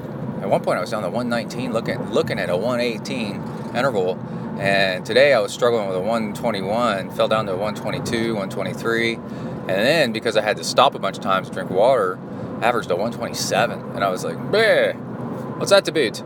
And anyway, a little bit tired of that. All right, leaving the pool, getting in the ZenTri mobile studios, and had an interesting swim. My goggles broke I had just over halfway through. I had like 25 minutes left or something like that, and they snapped. And that presents two problems. I was having a good swim too. I was trying to stay on a 122 per 100 yard pace or faster, and I was actually beating it. I was doing like a 121, it felt like. And it's a continuous swim. And goggles snapped. And I do have spare goggles, but they're in the car, I'm pretty sure. It's not worth getting all the way out of the water and checking and in the locker room only to find that they're actually in the car. That would suck. And so I'm like, well, I mean, physically I can keep swimming, but the two problems is one, man, this is gonna burn up my eyes. This pool has got tons of kids in it and stuff, and it's actually not the chlorine supposedly that's so burning on your eyes. It's the reaction of chlorine with grease and dirt and human nastiness. Disgusting human bodies. And that's why they have you rinse off before you get in the pool. So I'm like, man, I love my pool, but I can see stuff floating around in there. You got Band-Aids and hairballs that look like tumbleweeds whenever they're rolling across the bottom. And the only reason I can see those sometimes is because my vision is actually really terrible. But when I wear goggles, the pressure on the eyes distorts the lenses in your eyes, and it actually improves your vision, and plus the water and everything acts kind of like glasses in a weird way. And I can see, I don't know, maybe like 20/50 or something like that, 20/40. Not terrible, underwater with goggles on. So I'm like, so these goggles snap, And I'm like, well, I guess I'll just keep swimming. And I forgot about the whole thing, how bad my vision is. And so I start swimming, and I have a vision that's so bad that I can't drive, I can't do anything, I can't recognize people. I can see clearly up to about a foot in front of my face, and then I have astigmatism, which makes everything blurry, like double layered on top of itself, off to the side. It's at night, like street lights and stuff would have like streamers coming off of them because they refract and just go bum, bum, bum, bum, bum, like that. So I start swimming. I'm like, I'm just going to keep going. I'm doing great. I'm going to keep going. And I can't see crap. I'm trying not to hit the wall, you know? And then the feeling of water running over your eyes. It's been years and years and years and years and years since I've swam without goggles. I would forget them sometimes during swim team practice in high school. And they're like, well, that sucks. Get in. And I'm like, argh. But there's a garbage bag in the road.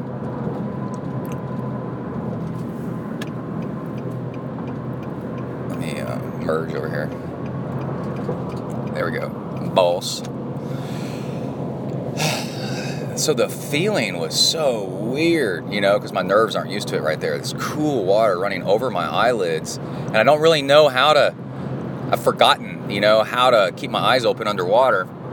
And so I've got water ramming into my my bottom eyelid, you know, because it's kind of catching the water a little bit. I'm like, whatever. So I'm learning to squint while I swim. After a few minutes, I'm like, squint, you know, and just open my eyes every once in a while. And at first, I'm like, well, I guess I'll be all right.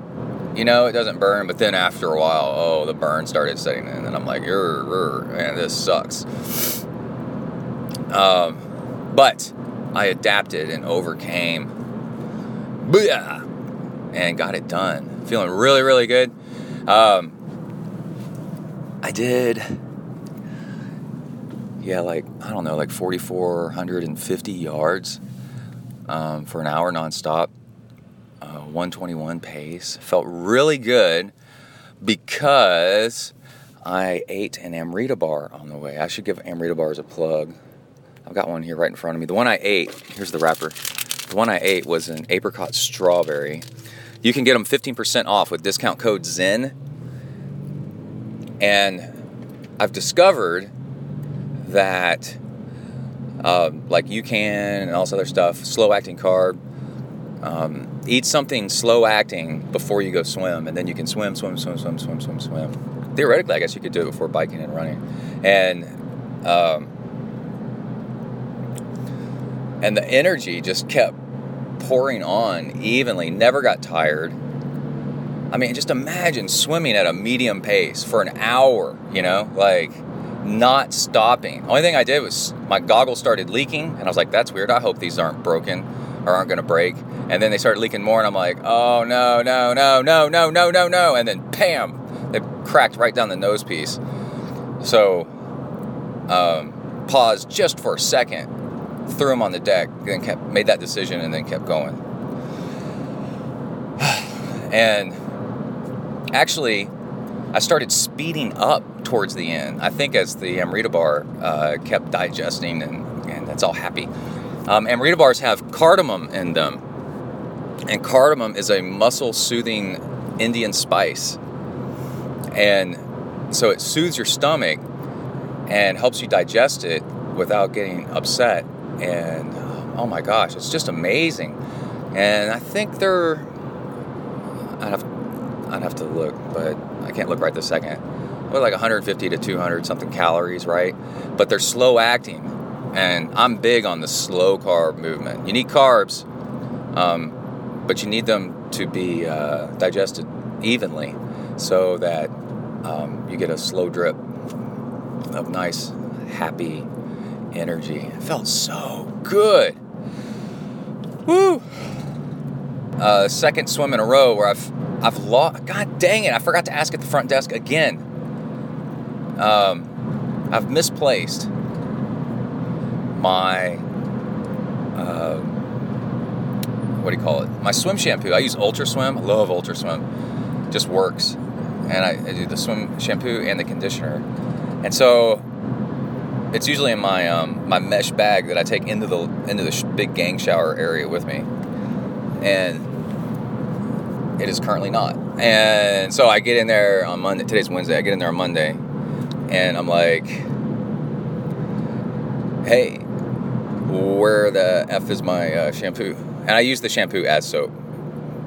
And so I'm like, God dang it. What do I do? And then I use the conditioner to help get the rest of the chlorine out of my hair. I'm like, what do I do? I'm like, man, do I really? Because I've had to do this before. To go leave the gang shower area, go over to the sink area where I'm dripping water all over the place, which I'm sure other people love. And, hold on, I need some ice water. Drinking away from the microphone. And then I have to pump that nasty ass, like, cheap, super perfumey, which is not good for you, chemical shitstorm of what they think is people like to call soap. And it's all foamy, you know? It's not even like really usable. It's foam. So I pump 2 handfuls of that. And first I go, well, I need to wash my armpits. So I smear, while I'm standing at the sink, and I'm in my wet swimsuit, dripping all over the place, smear foamy hand soap into my armpit, and then foamy hand soap into my other armpit, because the swim gods gave us 2 armpits. And then I'm like, man, okay, I'm gonna have a little bit more dignity. Now that I'm super dignified, I'm gonna be a real gentleman. And then I pump 2, 3, 4, 5 more pumps into my hands, and then walk that back into the shower area. My shower's running. And then, as I'm standing in the shower area, rub this stuff into my hair. And then I'm sure the rest of the day I smelled like a rest stop on the side of the freeway. And so then I'm like, in Todoist, I put a thing, find your shampoo. Todoist.com, it rocks. Find your swim shampoo. And then for 2 days, I go home and forget to do it. And then so today, as I was unpacking my swim stuff as I get in the locker room, I'm like, really? You forgot again, dude? Come on. But, interesting observation is you can directly correlate. You start noticing that you're forgetting stuff, and this over here and that over there, and where's this, and oh my gosh, I forgot this. I forgot my lunch money, Mom. And that means you're trying to do too much. You got too much activity going on in your life. And you might need to calm down.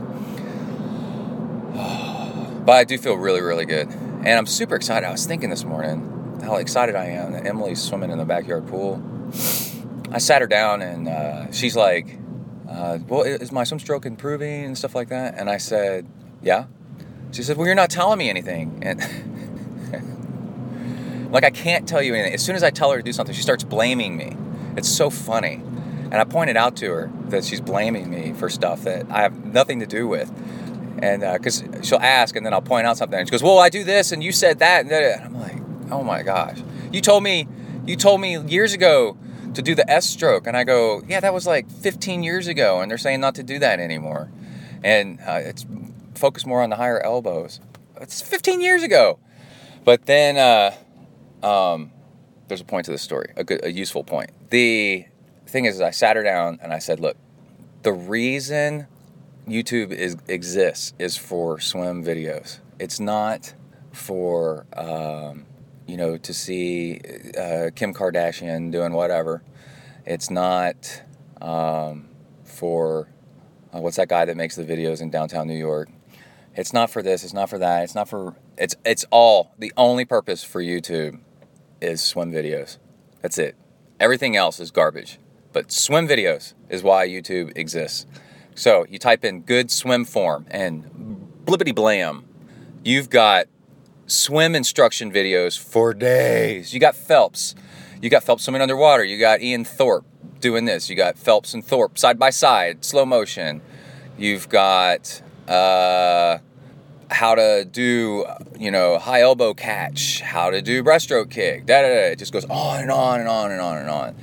And you can just scroll through these videos, and after like the 4th video, she's like, why are you going through this one so fast? I want to see that. And I go, no, this one sucks, this one sucks, this one sucks, this one sucks.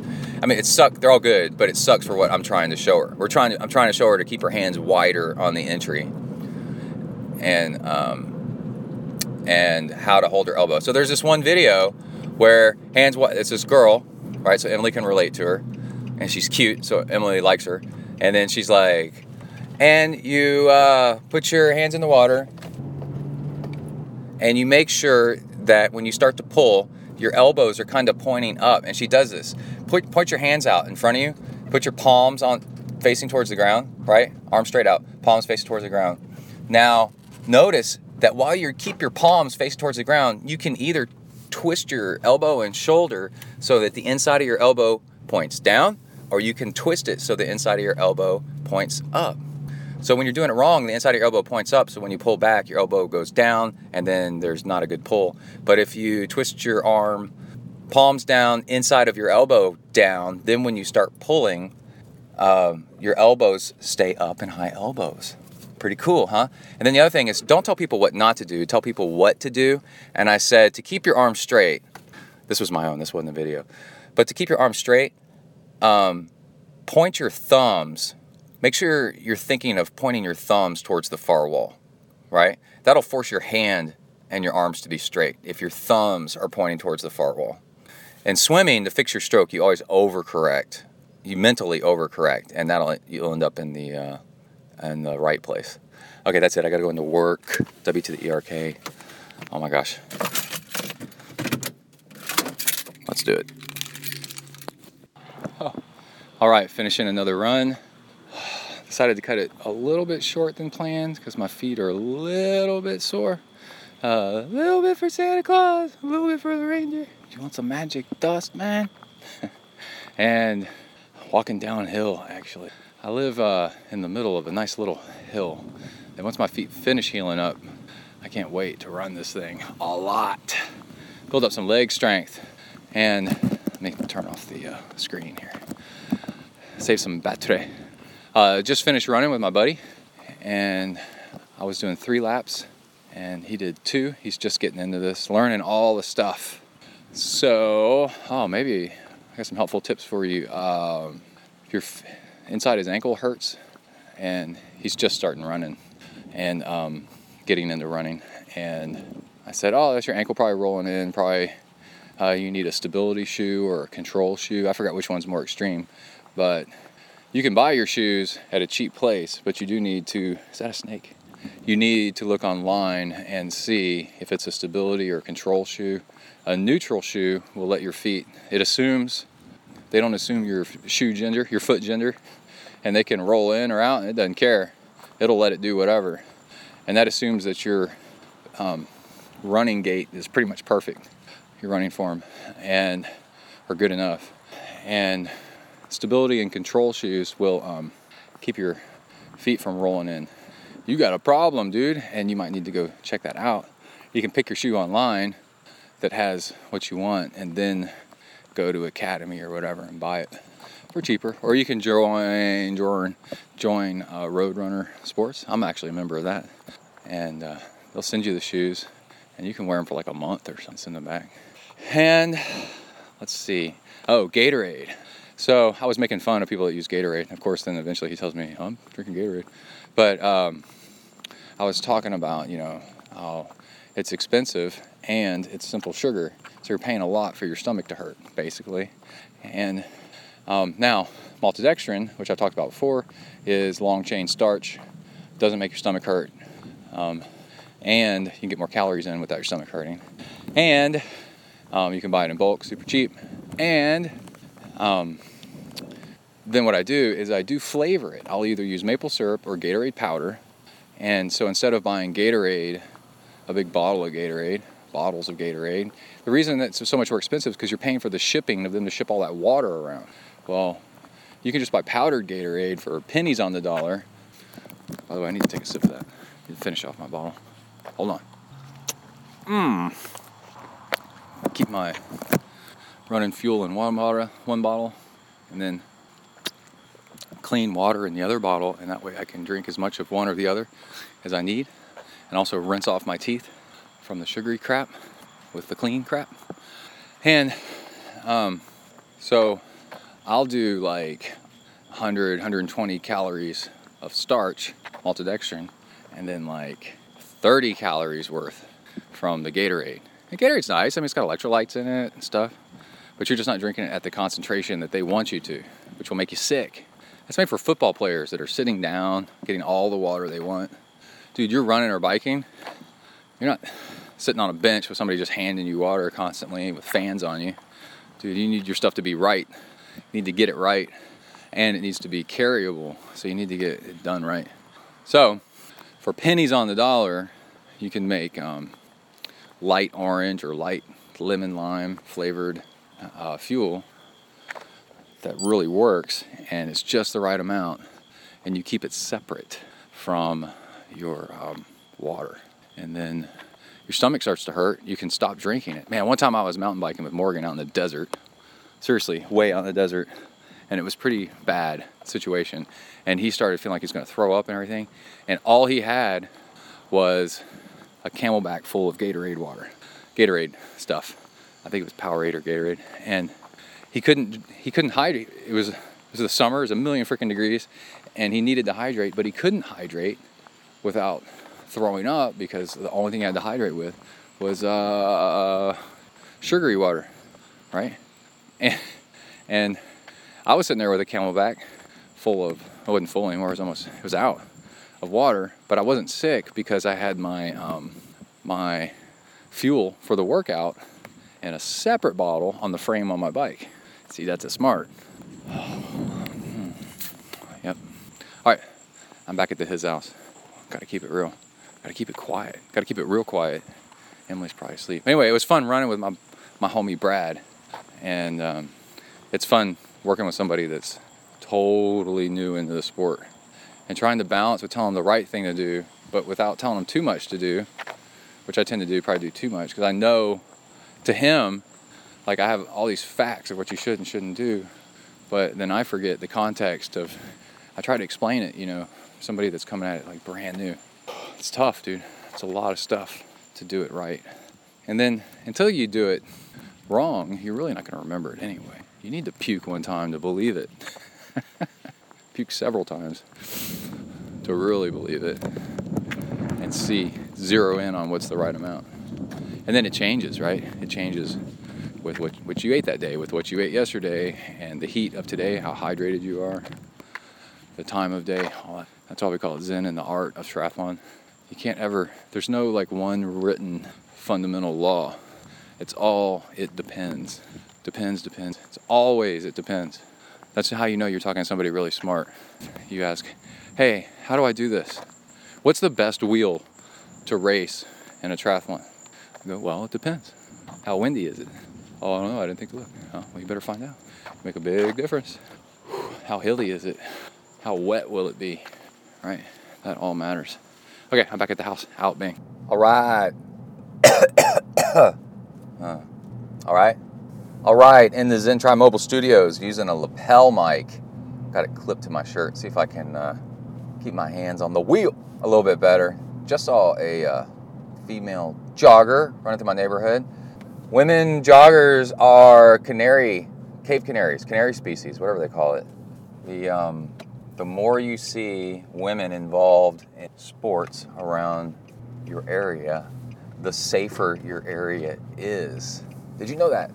Because that means they feel safe to come out, and then they do more stuff, and then younger girls see them out doing stuff, and oh man, I just went the wrong way. I do not want to go this way. Maybe I'll go this way. All right, on my way to work, W to the ERK, sporting the lapel mic, trying to wrap up the beginning part of the show, doing the news and the bike of the week, some other cool stuff, and had a really good bike trainer session. Got a little training tip for you.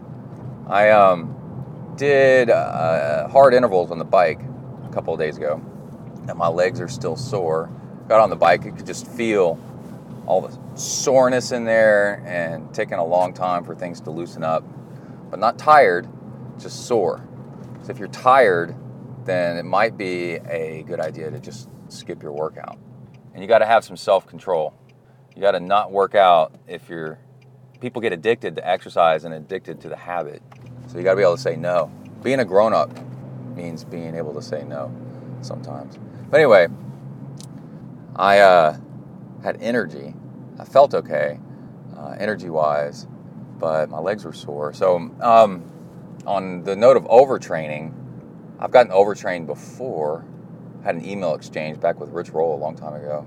He emailed me, I think, and said, "Hey, dude, your symptoms are just totally classic overtraining." And that's being tired and having to force yourself to get up the energy to work out. And I'm behind my old neighbor. And when you're out of energy and you're having to force yourself to work out just out of habit or out of desire or goals, or you've committed to something, then you're not relying on carbohydrates or fat for the energy. You're relying instead on hormones and to give you energy. So like adrenaline, right? You know how you can get an extra burst of energy when you get scared or whatever, you get the shakes. That's you get excited because of something. That's adrenaline, even cortisol pumping through your system. It's an additional energy system. Well, that's supplied by probably, I believe, your thyroid. And your thyroid can only do that so much. And that's how you get overtraining syndrome, exhaustion, is because now your thyroid is depleted and it can't do its thing anymore. Because your muscles, have been tired, so now you've been relying on your thyroid to get it going. So I've had that and had to back off of training. Because you just get so excited, man. The training's so good. You're getting better and better and better. So you just keep pushing it. If you did this, well, you could probably do more. And also, if you're under eating, right? You're trying to lose weight. So you're not getting the nutrition that you need.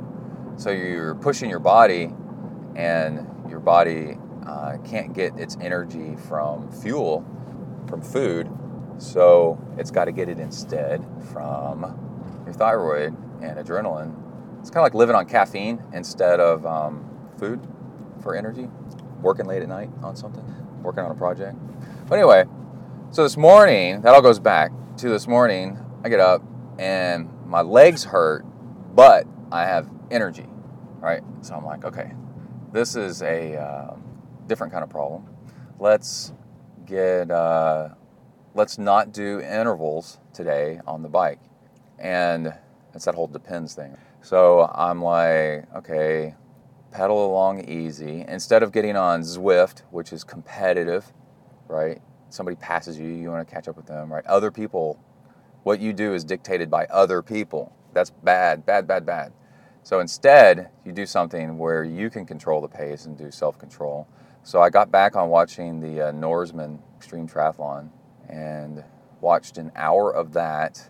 And I'm about 4 hours in. I tweeted it, a link to it, and also tweeted, I'm on ZenTri on Twitter, a coworker, waving at him, the graph from my bike workout. So just pedaling along easy and going a little bit faster, a little bit faster, a little bit faster. And I've got on heart rate strap, got a Wahoo heart rate strap, and I've got a Garmin 510, I think, bike computer, the one with the touch screen, which is annoying. Don't get touch screen stuff on your sports equipment, because you're always touching it or you're sweaty and then it doesn't work right. It's the next generation of bike computer. Garmin went back to just buttons. There's a better bike computer than the one I got. It looks almost exactly the same. They just took the touch screen off. And then I'm just watching mostly my heart rate, but I'm using my heart rate to stay in zone 2, right? That way I won't go too hard. Because if your legs are sore, or if your muscles are sore, let's say you're swimming, your upper body, but if your legs are sore, pretty sore, they're still healing. There's not much point or any good in going hard again. I'm doing intervals, right? Because what does that do? That tears down your muscles. Well, if your muscles are really sore, your muscles are already torn down. There's no point to it. So that would be, if you got energy and you feel like working out, that would be a really good day to do just a zone 2 workout. In zone 2, you know, scale of 1 to 5, just keeping it aerobic. So I got on there, kept it aerobic, just chilling, using my heart rate. And at my age, zone 2 is, the highest end of zone 2 is the low 130 beats per minute, right? And because my legs are sore and they're trying to warm up and stuff, it took me a little while to get up there. You just gotta be patient, gotta be a grown up, be patient, and let things get there. And just pedaling along, 130. And then just kept it there for the rest of the hour. And it was nice, man. Really, really, really nice. On the bike computer, I've got it set to 10 screens of data.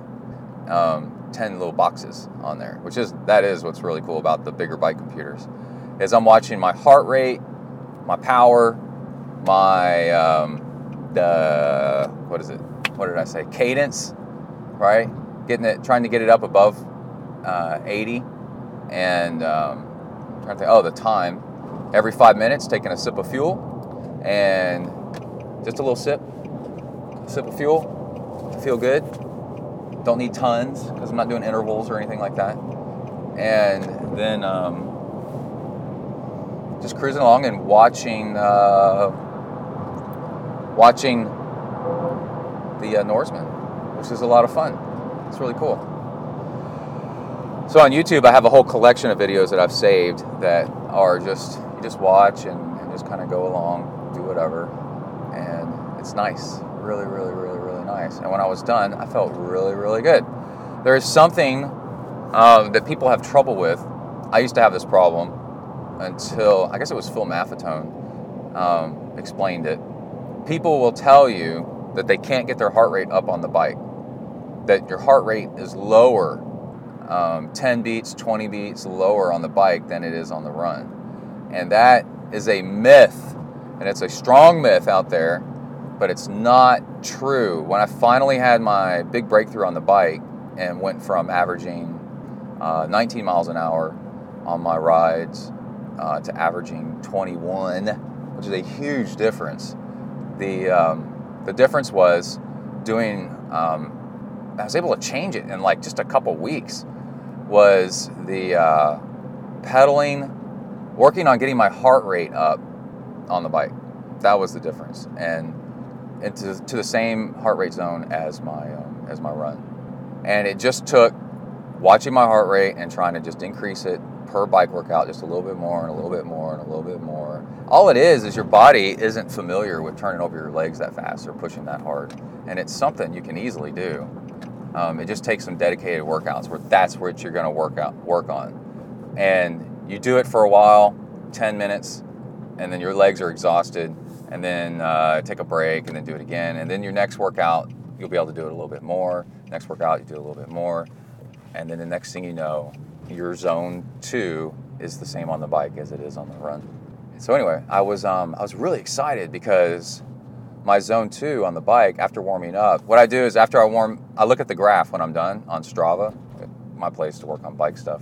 I like that better.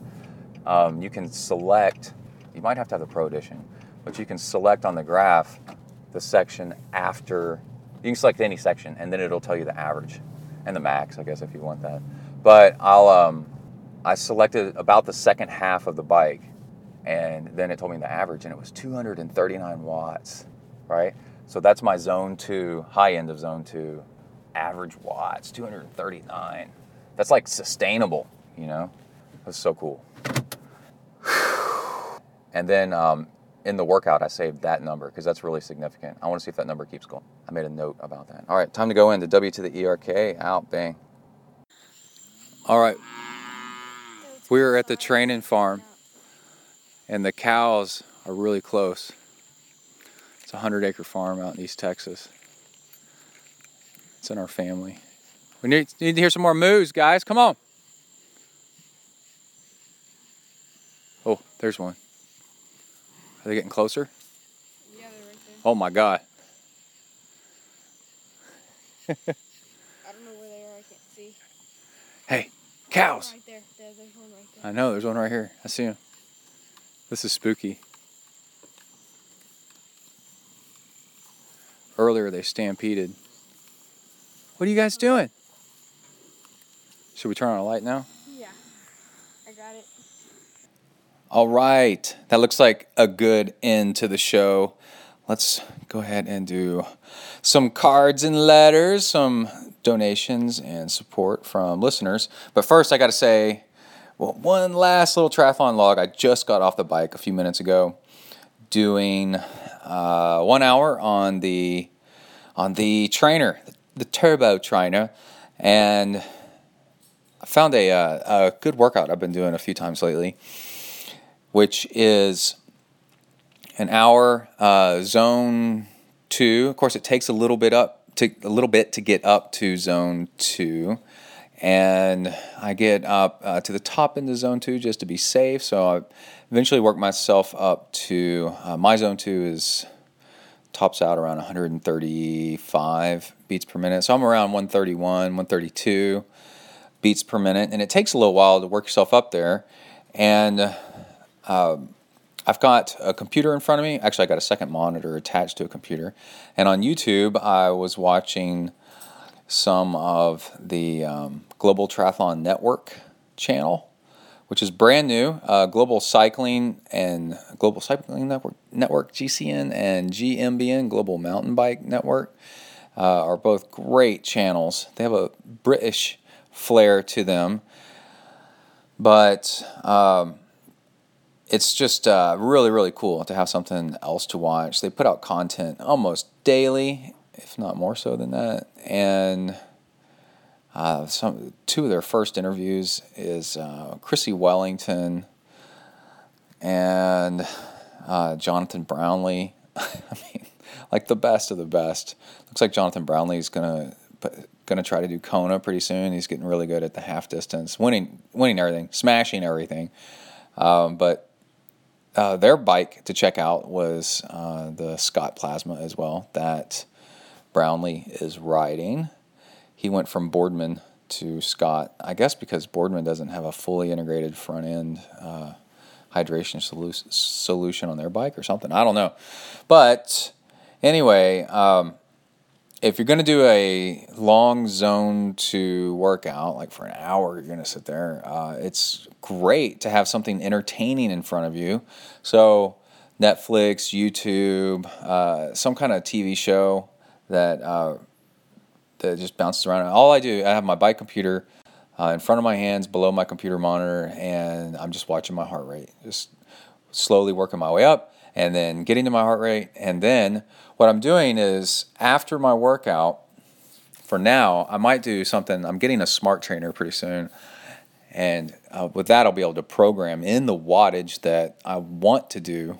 I can force it to make me do a certain wattage, but right now I'm just watching my wattage, and I guess I could hit the lap button and then look at the average. But a couple rides ago, I did 200 I look at the last half hour. I'm doing an hour, so the first half hour is kind of sacrificial, and so I'm just looking at the last half hour and of this heart rate. And then a few days ago when I did the same thing, it was 240 watts, and then now zone 2 is 250 watts for this ride. And what that's showing you is the more you do something, the better you get at it, because you pick up on efficiency. It's like if you rode one of these videos is they ride a time trial bike and they ride a road bike, through this course, and they're like, well, this bike is faster than the other bike. Well, one thing you got to watch out for is the second time you go through a course, you're better at it, right? Because you're more efficient. You pick the corners better. You kind of know what's coming, so you modulate your effort a little bit better. And what happens is the same thing is, if you're going to be riding at a certain heart rate, you get better at riding at a certain heart rate. You get more efficient at it. And that's really, really good. So that's one way that you can train for long distances at zone 2, is to do lots of time at zone 2, and you'll get your body gets smarter at staying at zone 2. So you end up generating more power at zone 2. And yeah, for now I'm just kind of watching it go up. But what I could do is program. I wonder if I can program it to say, okay, make me ride at 251 watts this next ride, and then 252 watts, 253 watts. But what if I told it, is there a program out there where it says make me ride at a certain heart rate? That would be interesting, right? Like, all right, I've warmed up. Now I'll keep my heart rate at 131. And if my heart rate gets lower, right, it drops down to 129, 128. It ramps up the wattage, so I actually have to try harder to keep my heart rate up. If anybody knows of an app that does that, then let me know. That would be actually pretty cool. But anyway, good bike ride. And then to help save me from a plantar fasciitis, it's really tight calves that I have. Throughout the day, I'm all right. It's when I wake up in the morning, my calves are tight, and then my heels hurt when I walk. And so I am stretching now after every bike and every run, stretching my calves out. And we're going to see how that actually works. And I Googled it, did a bunch of research, and that seems to be a saving grace for a lot of people, is to become religious about stretching your calves at least after every run, but maybe even every bike too. Okay, we have donations from listeners to finish us out. We have Tony Wolf with 2 F's, and he said, "Thanks, Brett." Whoa, I lost it. He said, there it goes. He said, "Thanks, Brett!" 2 exclamation points. It arrived just in time for my triathlon this weekend in Flagstaff, Arizona. He's talking about Hornet Juice. We'll talk about that in a second. Just wanted to send you a quick note, ... This is my 4th order of Hornet Juice. Great product. 2 exclamation points. I also use your salt stick when I go for long runs and bikes in the heat here in Phoenix. By the way, here's a little aside. I put in 2 capsules of salt stick in my water bottle. I did a scoop of maltodextrin and a quarter of a scoop of Gatorade powder, and then added that salt stick in there. Oh, it was so good. Anyway, during my bike ride. I even ordered your probiotics a couple of years ago when my son went to NAU. Is that Nassau? Anyway, to run cross country, and it was having stomach issues running at that elevation. I still need to try the Amrita bars. I'm using UCAN for now. Found it based on your recommendation. Let's see. UCAN's some bad stuff. Bad isn't good. Not bad meaning bad, but bad meaning good. Found your podcast. That's some Run DMC for you. Found your podcast several years ago when I started getting into Zen. He didn't capitalize Zen. And sometimes I encourage that. Don't give it too much respect. It doesn't care about you. Zen is just what it is. I love it when you mix Zen in with triathlon. I got into triathlons 4 years ago at the age of 39. Hey, we're the same age, dude. What's up? I couldn't swim 25 meters without stopping to gasp for air. Yes, that is normal, dude. Now I am banging out 3,500 meter workouts 3 times per week, training for my first full Ironman this fall, Ironman Arizona. It's amazing what you can accomplish with a little discipline. Yes, Jocko Willink says, the Navy SEAL says, discipline equals freedom. That's right, because with a little bit of discipline, you get things done, and then that gives you more discipline and self-respect and motivation. Then you can do more and more and more, and then those options. It gives you options, right? Because you can do anything, and then you've got freedom. Do what you want to do, right? Because you can do anything. Thanks for doing what you do. Double exclamation points. Bam, bam. Tony. Thanks, Tony. That was a really nice email. So, we'll cover Hornet Juice and how to donate to the show here in a second. Let's read the rest of these here. Peter Diaz sent a one-time donation. Houston Marsh, recurring donation. Same with Rick Foster, Michael Radogna, Brett, coolest first name in triathlon, coolest last name in Sweden. By the way, my ancestors and my relatives in Sweden are the Bretts, but it's spelled B-R-A-T-T. But in Sweden, you say brat as brat. So when he came to America, Axel Brett did not like the way they said B-R-A-T-T. They said brat. And he was probably like, no, it's a brat.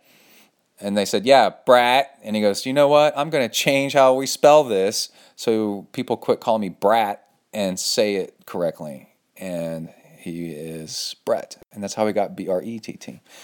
But my relatives over in Sweden are B-R-A-T-T. Anyway, and then there's lots of the A's with the little circles over them and things like that. It's pretty cool.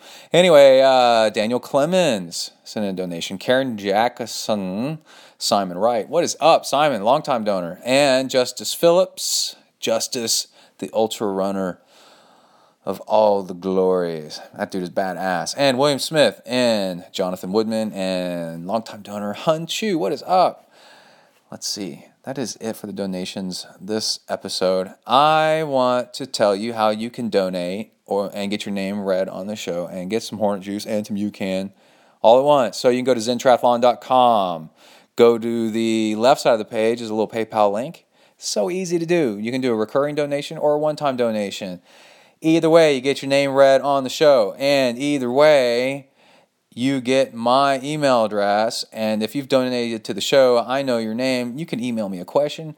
I can read it on the air for everybody else. I can respond to you and tell you how to do that one little thing.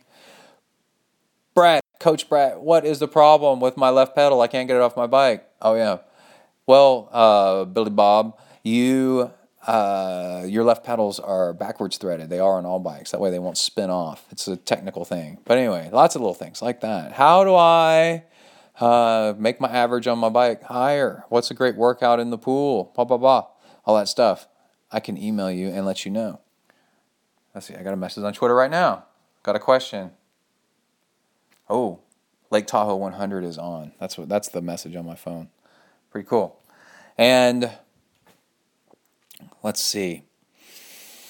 It's the little donations that really add up and help get the show going. And we have, on the right-hand side, you can get Hornet Juice. That is another great way to support the show.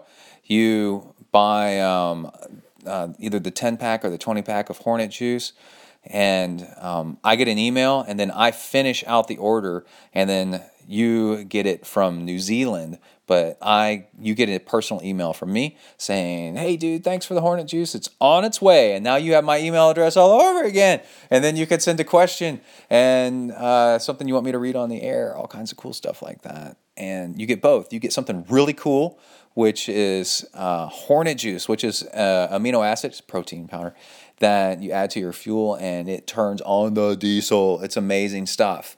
I have to do my regular disclaimer is that Hornet Juice is not intended for endurance athletes to use for their sexual escapades in the bedroom, because you are endurance athletes already, and then you put extra fat burning on top of that, and God knows what y'all are going to do to a hotel room being Ironman out there and having unending energy. Y'all just need to calm down. Y'all need to simmer down now. So if you do use it for that, that's your own problem. I can't be held liable for the damage to the bedroom. But if you use it in endurance sports, such as out on your bike and swimming and running, you will have amazing results and probably no injuries. And that's really cool stuff. So you get your hands on some Hornet Juice. It comes from New Zealand. It tastes really cool. It's got this weird taste like grapefruit, kind of. Sometimes I mix it with Diet Coke, which you're terrible for you. But I just do it because I like it that much. I even mix it with coffee. Holy crap. What does that do to you? And then also, let's see, there's one more sponsor we need to mention, which is the UCAN. UCAN is a super starch, which is a very, very slow-acting carbohydrate. So if you want to do something very slow, then slow-acting, like swimming, where you don't want to be stopping constantly for fuel, you can load up ahead of time with the slow-acting carbohydrate, and it takes the edge and the bonk off of things. It's nearly impossible to bonk on UCAN because you've always got a slow drip, like an IV bag almost. That's probably what they wanted. They go, how do we put an IV bag of slow drip sugar on somebody?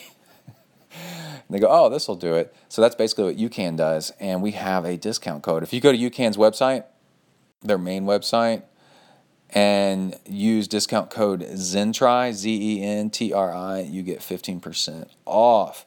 And UCAN's not cheap, but also it's pretty amazing stuff. And when you need it, you want it. And it is perfect for a whole bunch of things. And so it's nice to have 15% off, right, with discount code ZenTri. Are we missing any other? I already talked about Amrita bars a few times. I'm big right now on using Amrita bars before my swims. I think I get faster. I feel more power coming on towards the end of my swim. So that's discount code ZEN for 15% off. And Amrita bars has a whole bunch of really healthy stuff and a whole bunch of cool kit that you can get. Okay, so that's it for this episode of Zen and the Art of Triathlon. I'm about to go to another sponsor and get a Freebirds burrito. I was about to say free burrito. I don't get them free. I get some every once in a while. They'll be like, man, you look like you need some extra food. Here, have a cookie. And I'm like, thanks. But Freebirds World Burrito, they're starting to show up all around the United States. I think I heard that one just opened up in Nashville. And they're doing that because I used to live in Nashville. No, they're just doing that because Nashville is a cool town. But yeah, for a few years when I was a little kid, I lived in Franklin, which is a suburb of Nashville. My dad worked on the Vanderbilt Hospital. Helped build it back in the day, back in the late 70s, I think it was, and early 80s. But anyway, I went to Vanderbilt basketball camp when I was a little kid. Oh, man, visiting my grandparents because my dad's parents lived in Nashville too. Anyway, I think that's it for this episode. Stay tuned for next episode. We're going to have lots more technical details on how to do cool things out there and progress, hopefully, as my plantar fasciitis keeps healing up. All right, that's it. Everybody stay safe out there. Work the uphills, cruise the downhills, and keep the rubber side down. Out. Hey, how would you like to become an endurance monster? Get coached for your next big endurance event by yours truly, Coach Brett from ZenTri. For only $199 a month, I build you a completely custom triathlon training plan using the industry's gold standard training platform.